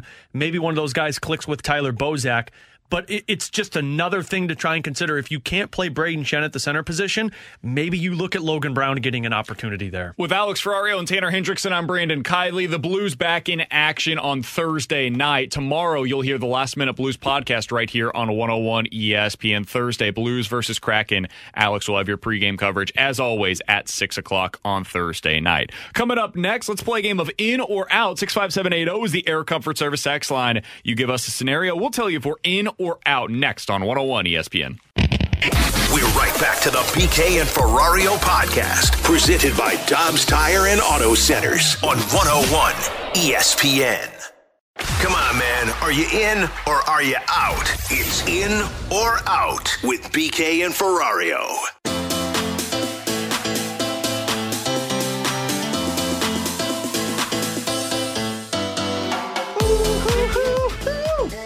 Oh, it didn't feel as inspired today. No. You okay didn't feel like it had some oomph behind you really it. nailed the Beach Boys at 11? What Yeah, happened? coffee kicked in at 11. It's starting to fade.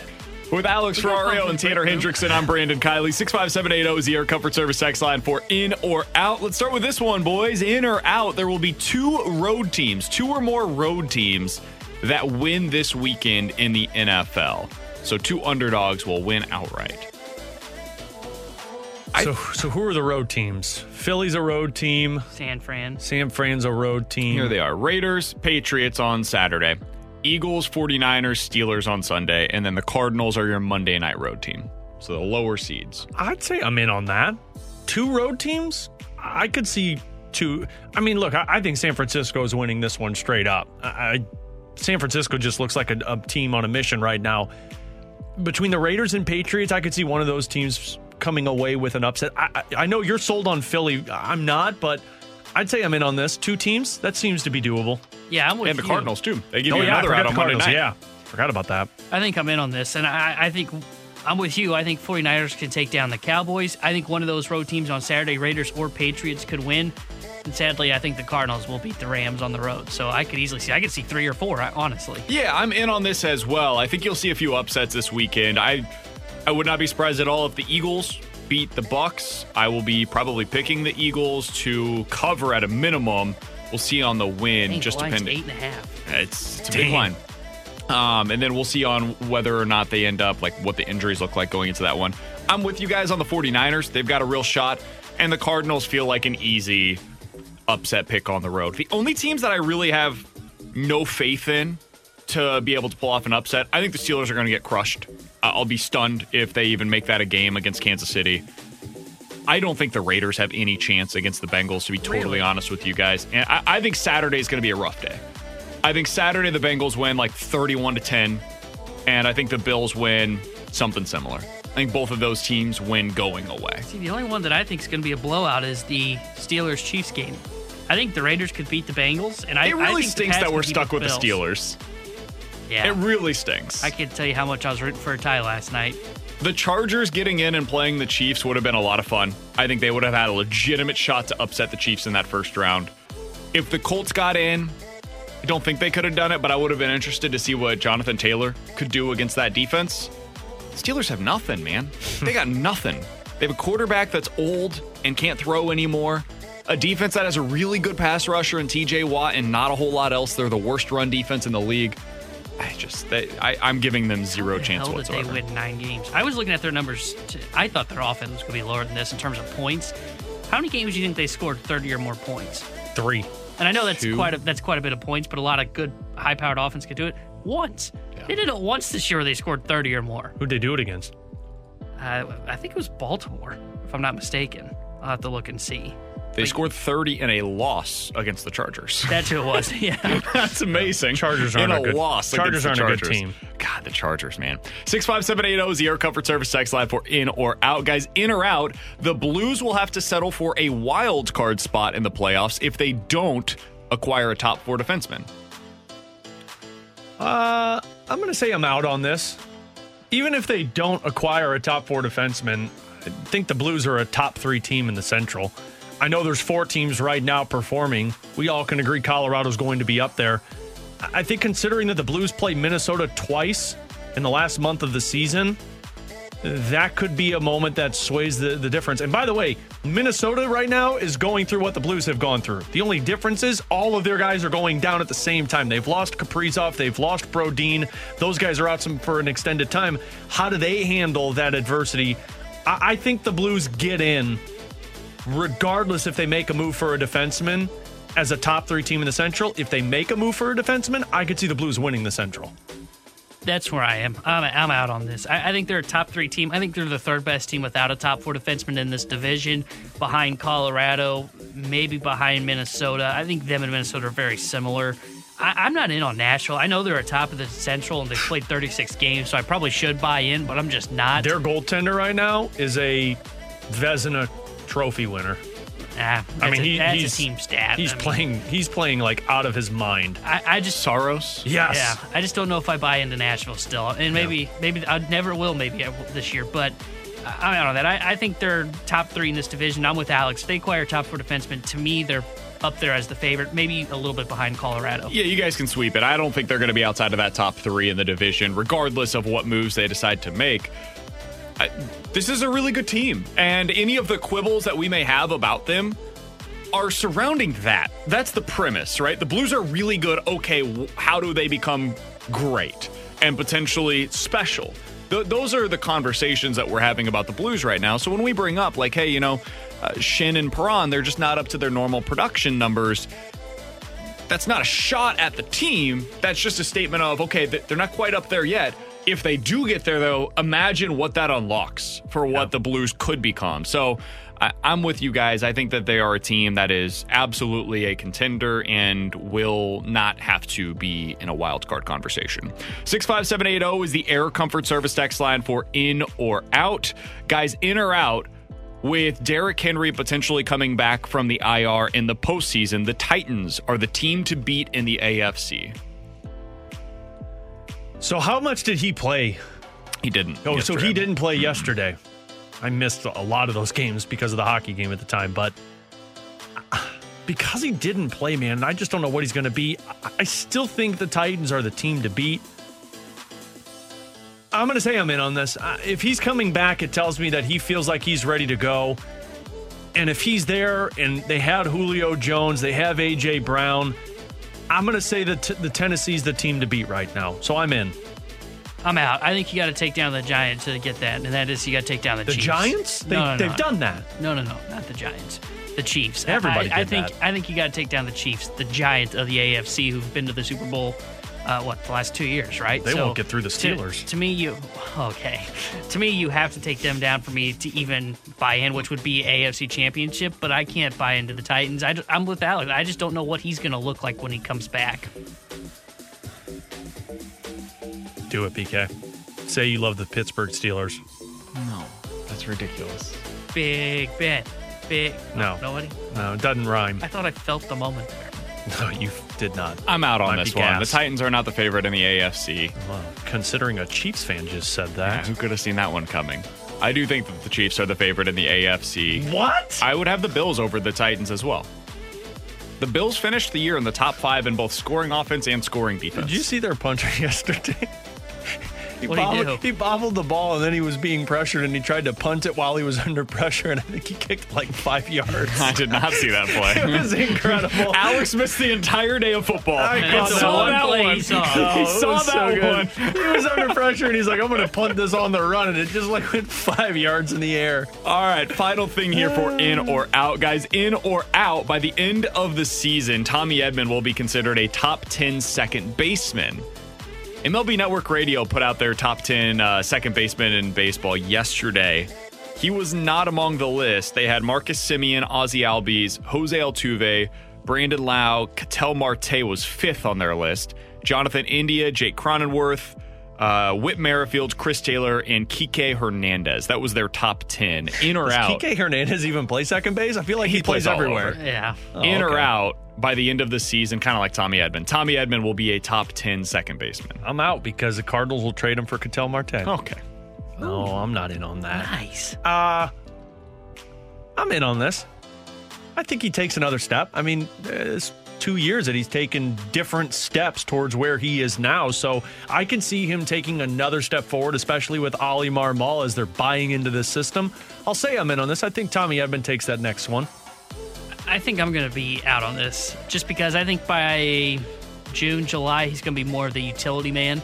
And Gorman will be the everyday second baseman. And whether that is he's having a great year or not, I just think that's how the Cardinals want to play it. And to me, the step he has to take to get there is he has to improve the on-base percentage and hit right-handed pitching.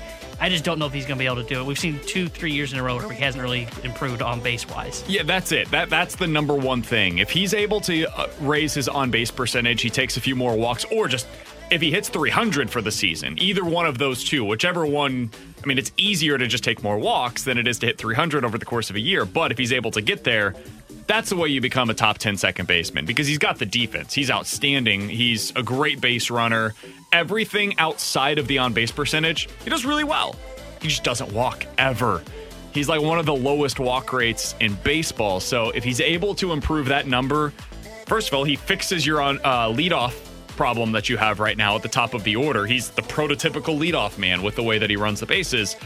But if he's able to do that, you're going to have a top 10 second baseman. I'm not going to bet on it. I'm not in on this because Did you hate Tommy Edman? We've now seen 3 straight years of him not changing when it comes to his walk rate. I think if he can improve the walk rate, I think he's like a 275 to 280 hitter. Just because the average is going to go up for taking more walks and he's seeing more pitches because teams are more aggressive in the strike zone with him, knowing that he's going to take more pitches now. I mean, he becomes an extension candidate after the season, legitimately, if he improves that walk rate. Because he's great. Well, like you mentioned, he's a great base runner. He steals spaces. Tommy Two Bags, I think he had, 30 doubles, 40 doubles this year? I mean, he is the perfect. He's like the Matt Carpenter if he can just improve the on percentage, basically. No, not the out of prime Matt Carpenter. I'm out. With Alex Ferrario and Tanner Hendrickson, I'm Brandon Kiley. Coming up next, did yesterday's win seal the deal for Craig Berube's contract extension? I think Alex is leaning on the yes. We'll talk about it next on 101 ESPN. We're right back to the BK and Ferrario podcast, presented by Dobbs Tire and Auto Centers on 101 ESPN.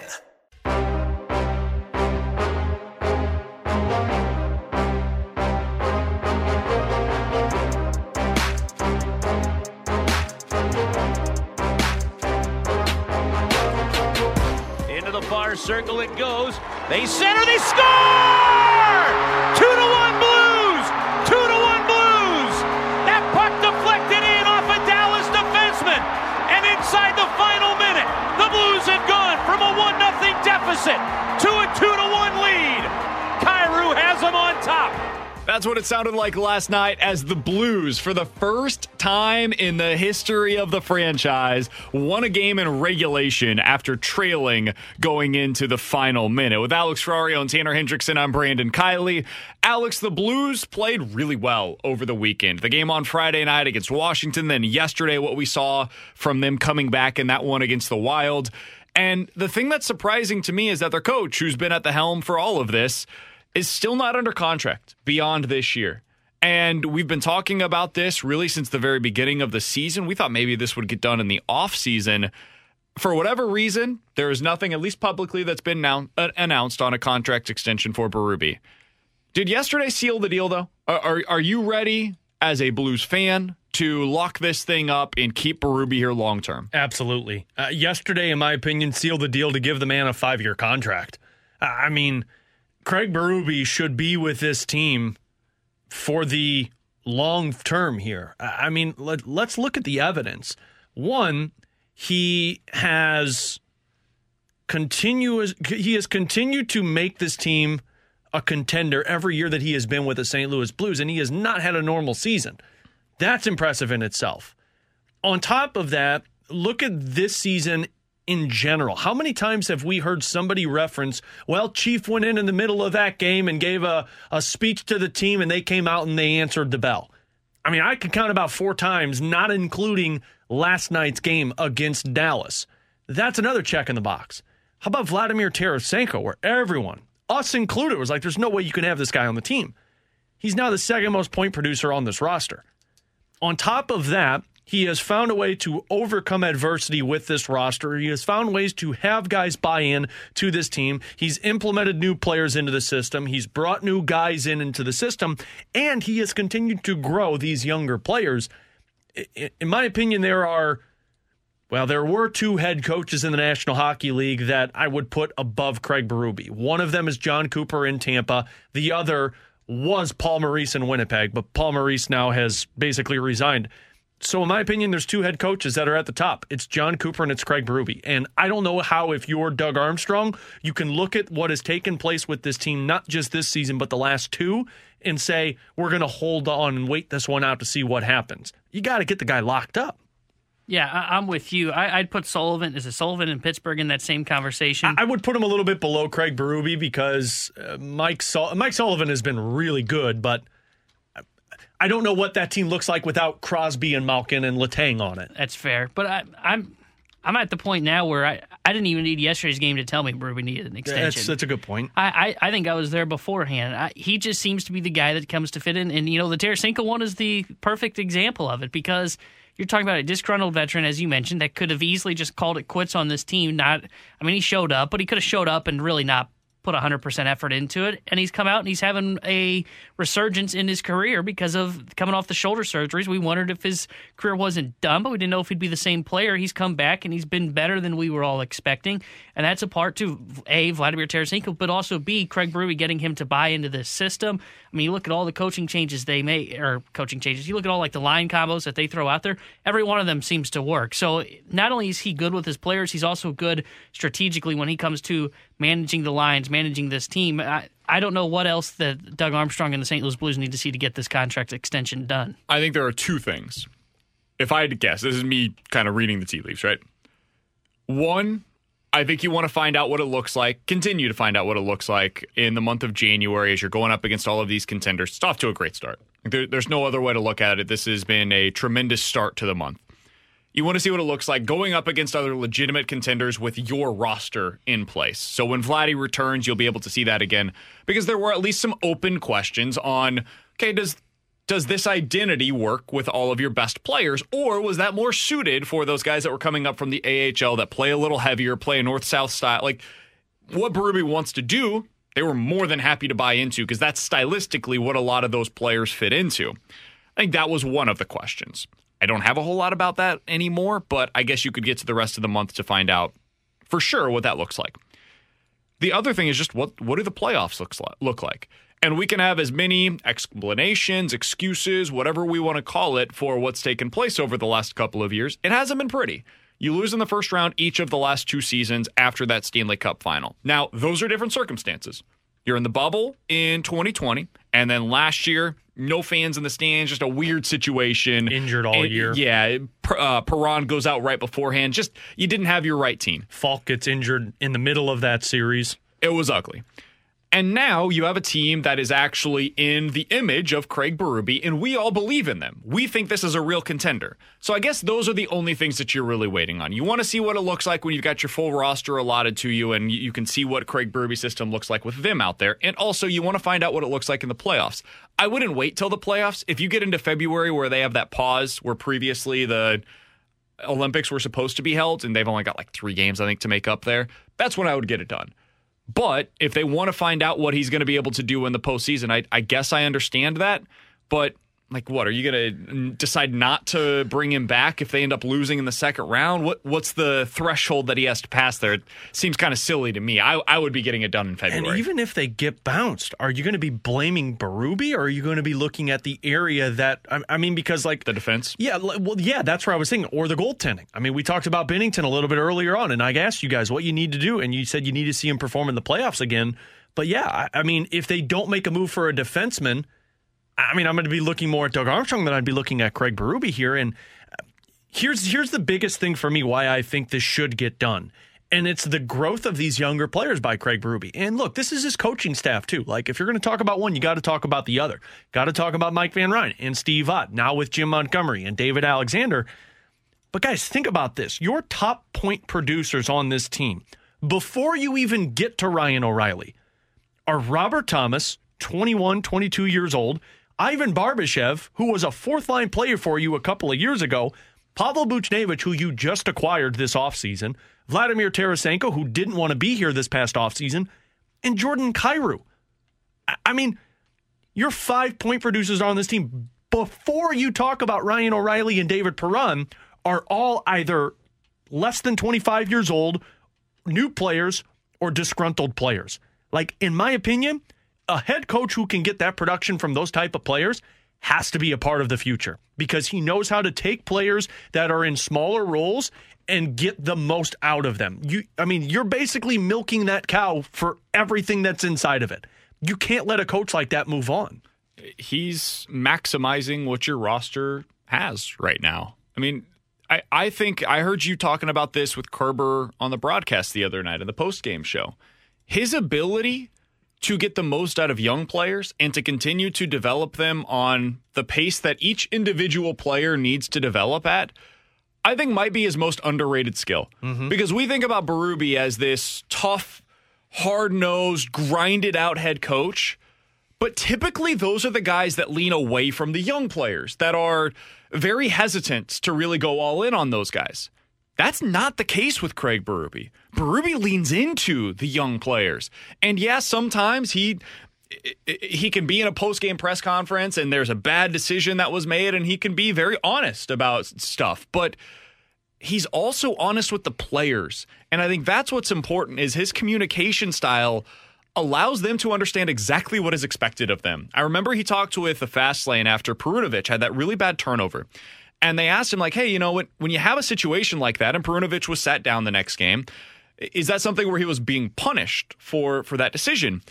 And Berube told them, he was like, no, I never want a player to feel like they're being punished. We talked about it afterwards. We want him to continue making those plays. And yeah, maybe it is a little bit more dangerous, but we don't want to take away what makes him special. But we also need to reel it in a little bit so that way he's making smarter decisions. That's essentially the gist of what he said to them. And I think that's such a huge and critical thing in today's game, where you are getting younger and faster and more dynamic with some of these players. Berube has adjusted to the times in so many different ways. And I didn't know if it was going to work with this group, but man, has it ever. You mentioned it, Kyrou, Tarasenko, Buchnevich, Barbashev, and Thomas as your top 5 producers? That's insane. If you told me that before the season, I would have been like, no way. Yeah, if you would have been told before the season that O'Reilly and Perron will not be in your top 5 in points midway through the season, I think you'd be saying, well, that's going to be a bad year. Yeah. What in the world happened? Right. And is O'Reilly hurt for the vast majority? Are O'Reilly and Perron hurt for the majority of the season? How about this one? This just, I couldn't believe this. I just looked this up. So, Torrey Krug and Justin Falk, 2 guys that were brought in to quote-unquote replace Alex Pietrangelo. Did you guys understand that those 2 guys are top 20 in the National Hockey League in plus-minus? I mean, Torrey Krug is a plus 14 with 20 points, and Justin Falk is a plus 18. Justin Falk is top 10 in plus-minus. Yeah. And I know plus-minus doesn't matter to some people, but plus 18, when you only have 14 points on the season, like, that's impressive as a defenseman, which means guys are not scoring when he is on the ice. Yeah, I mean, for better or worse, the 3 guys that you've added over the last few seasons, Falk, Buchnevich, and Krug, those are the guys that are leading your team right now in plus-minus. Plus 18, plus 16, and plus 14. Then you got Mikkola, who's playing 20 minutes a night, and he's shut down the top 2 lines these last 2 games. Yeah, it's been impressive. So to kind of recap our conversation here, none of us feel like you need to necessarily wait, and maybe it was last night, maybe it was the Capitals game, maybe it's what he did with the young guys coming up and having so much success, whatever it is.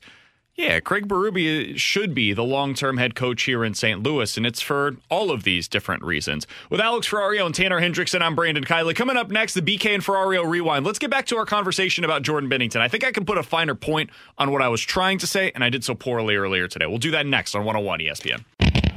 We're right back to the BK and Ferrario podcast, presented by Dobbs Tire and Auto Centers on 101 ESPN.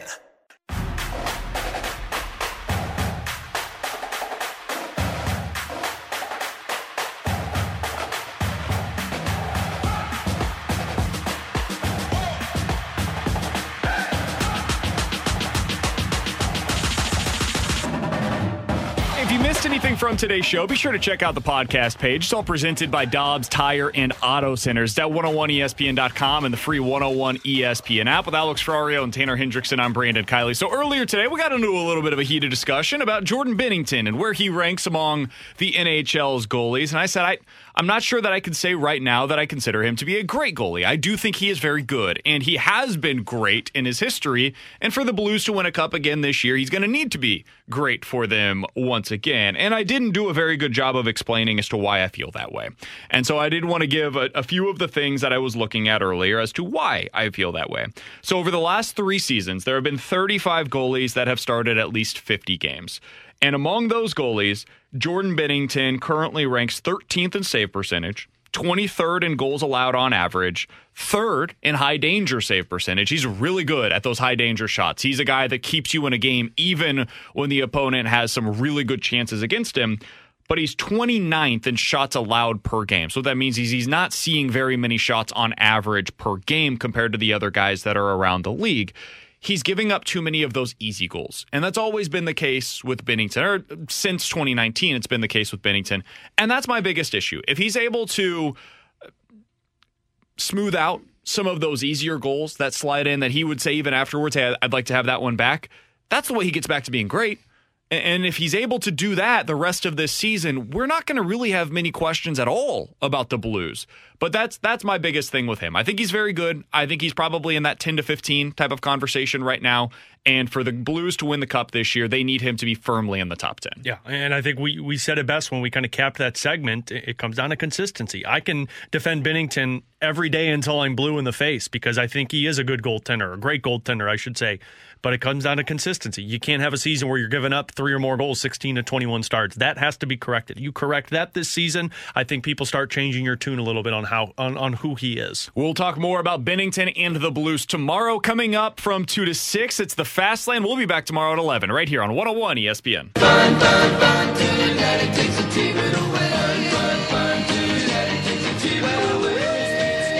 I hit that too. Wow, that was good.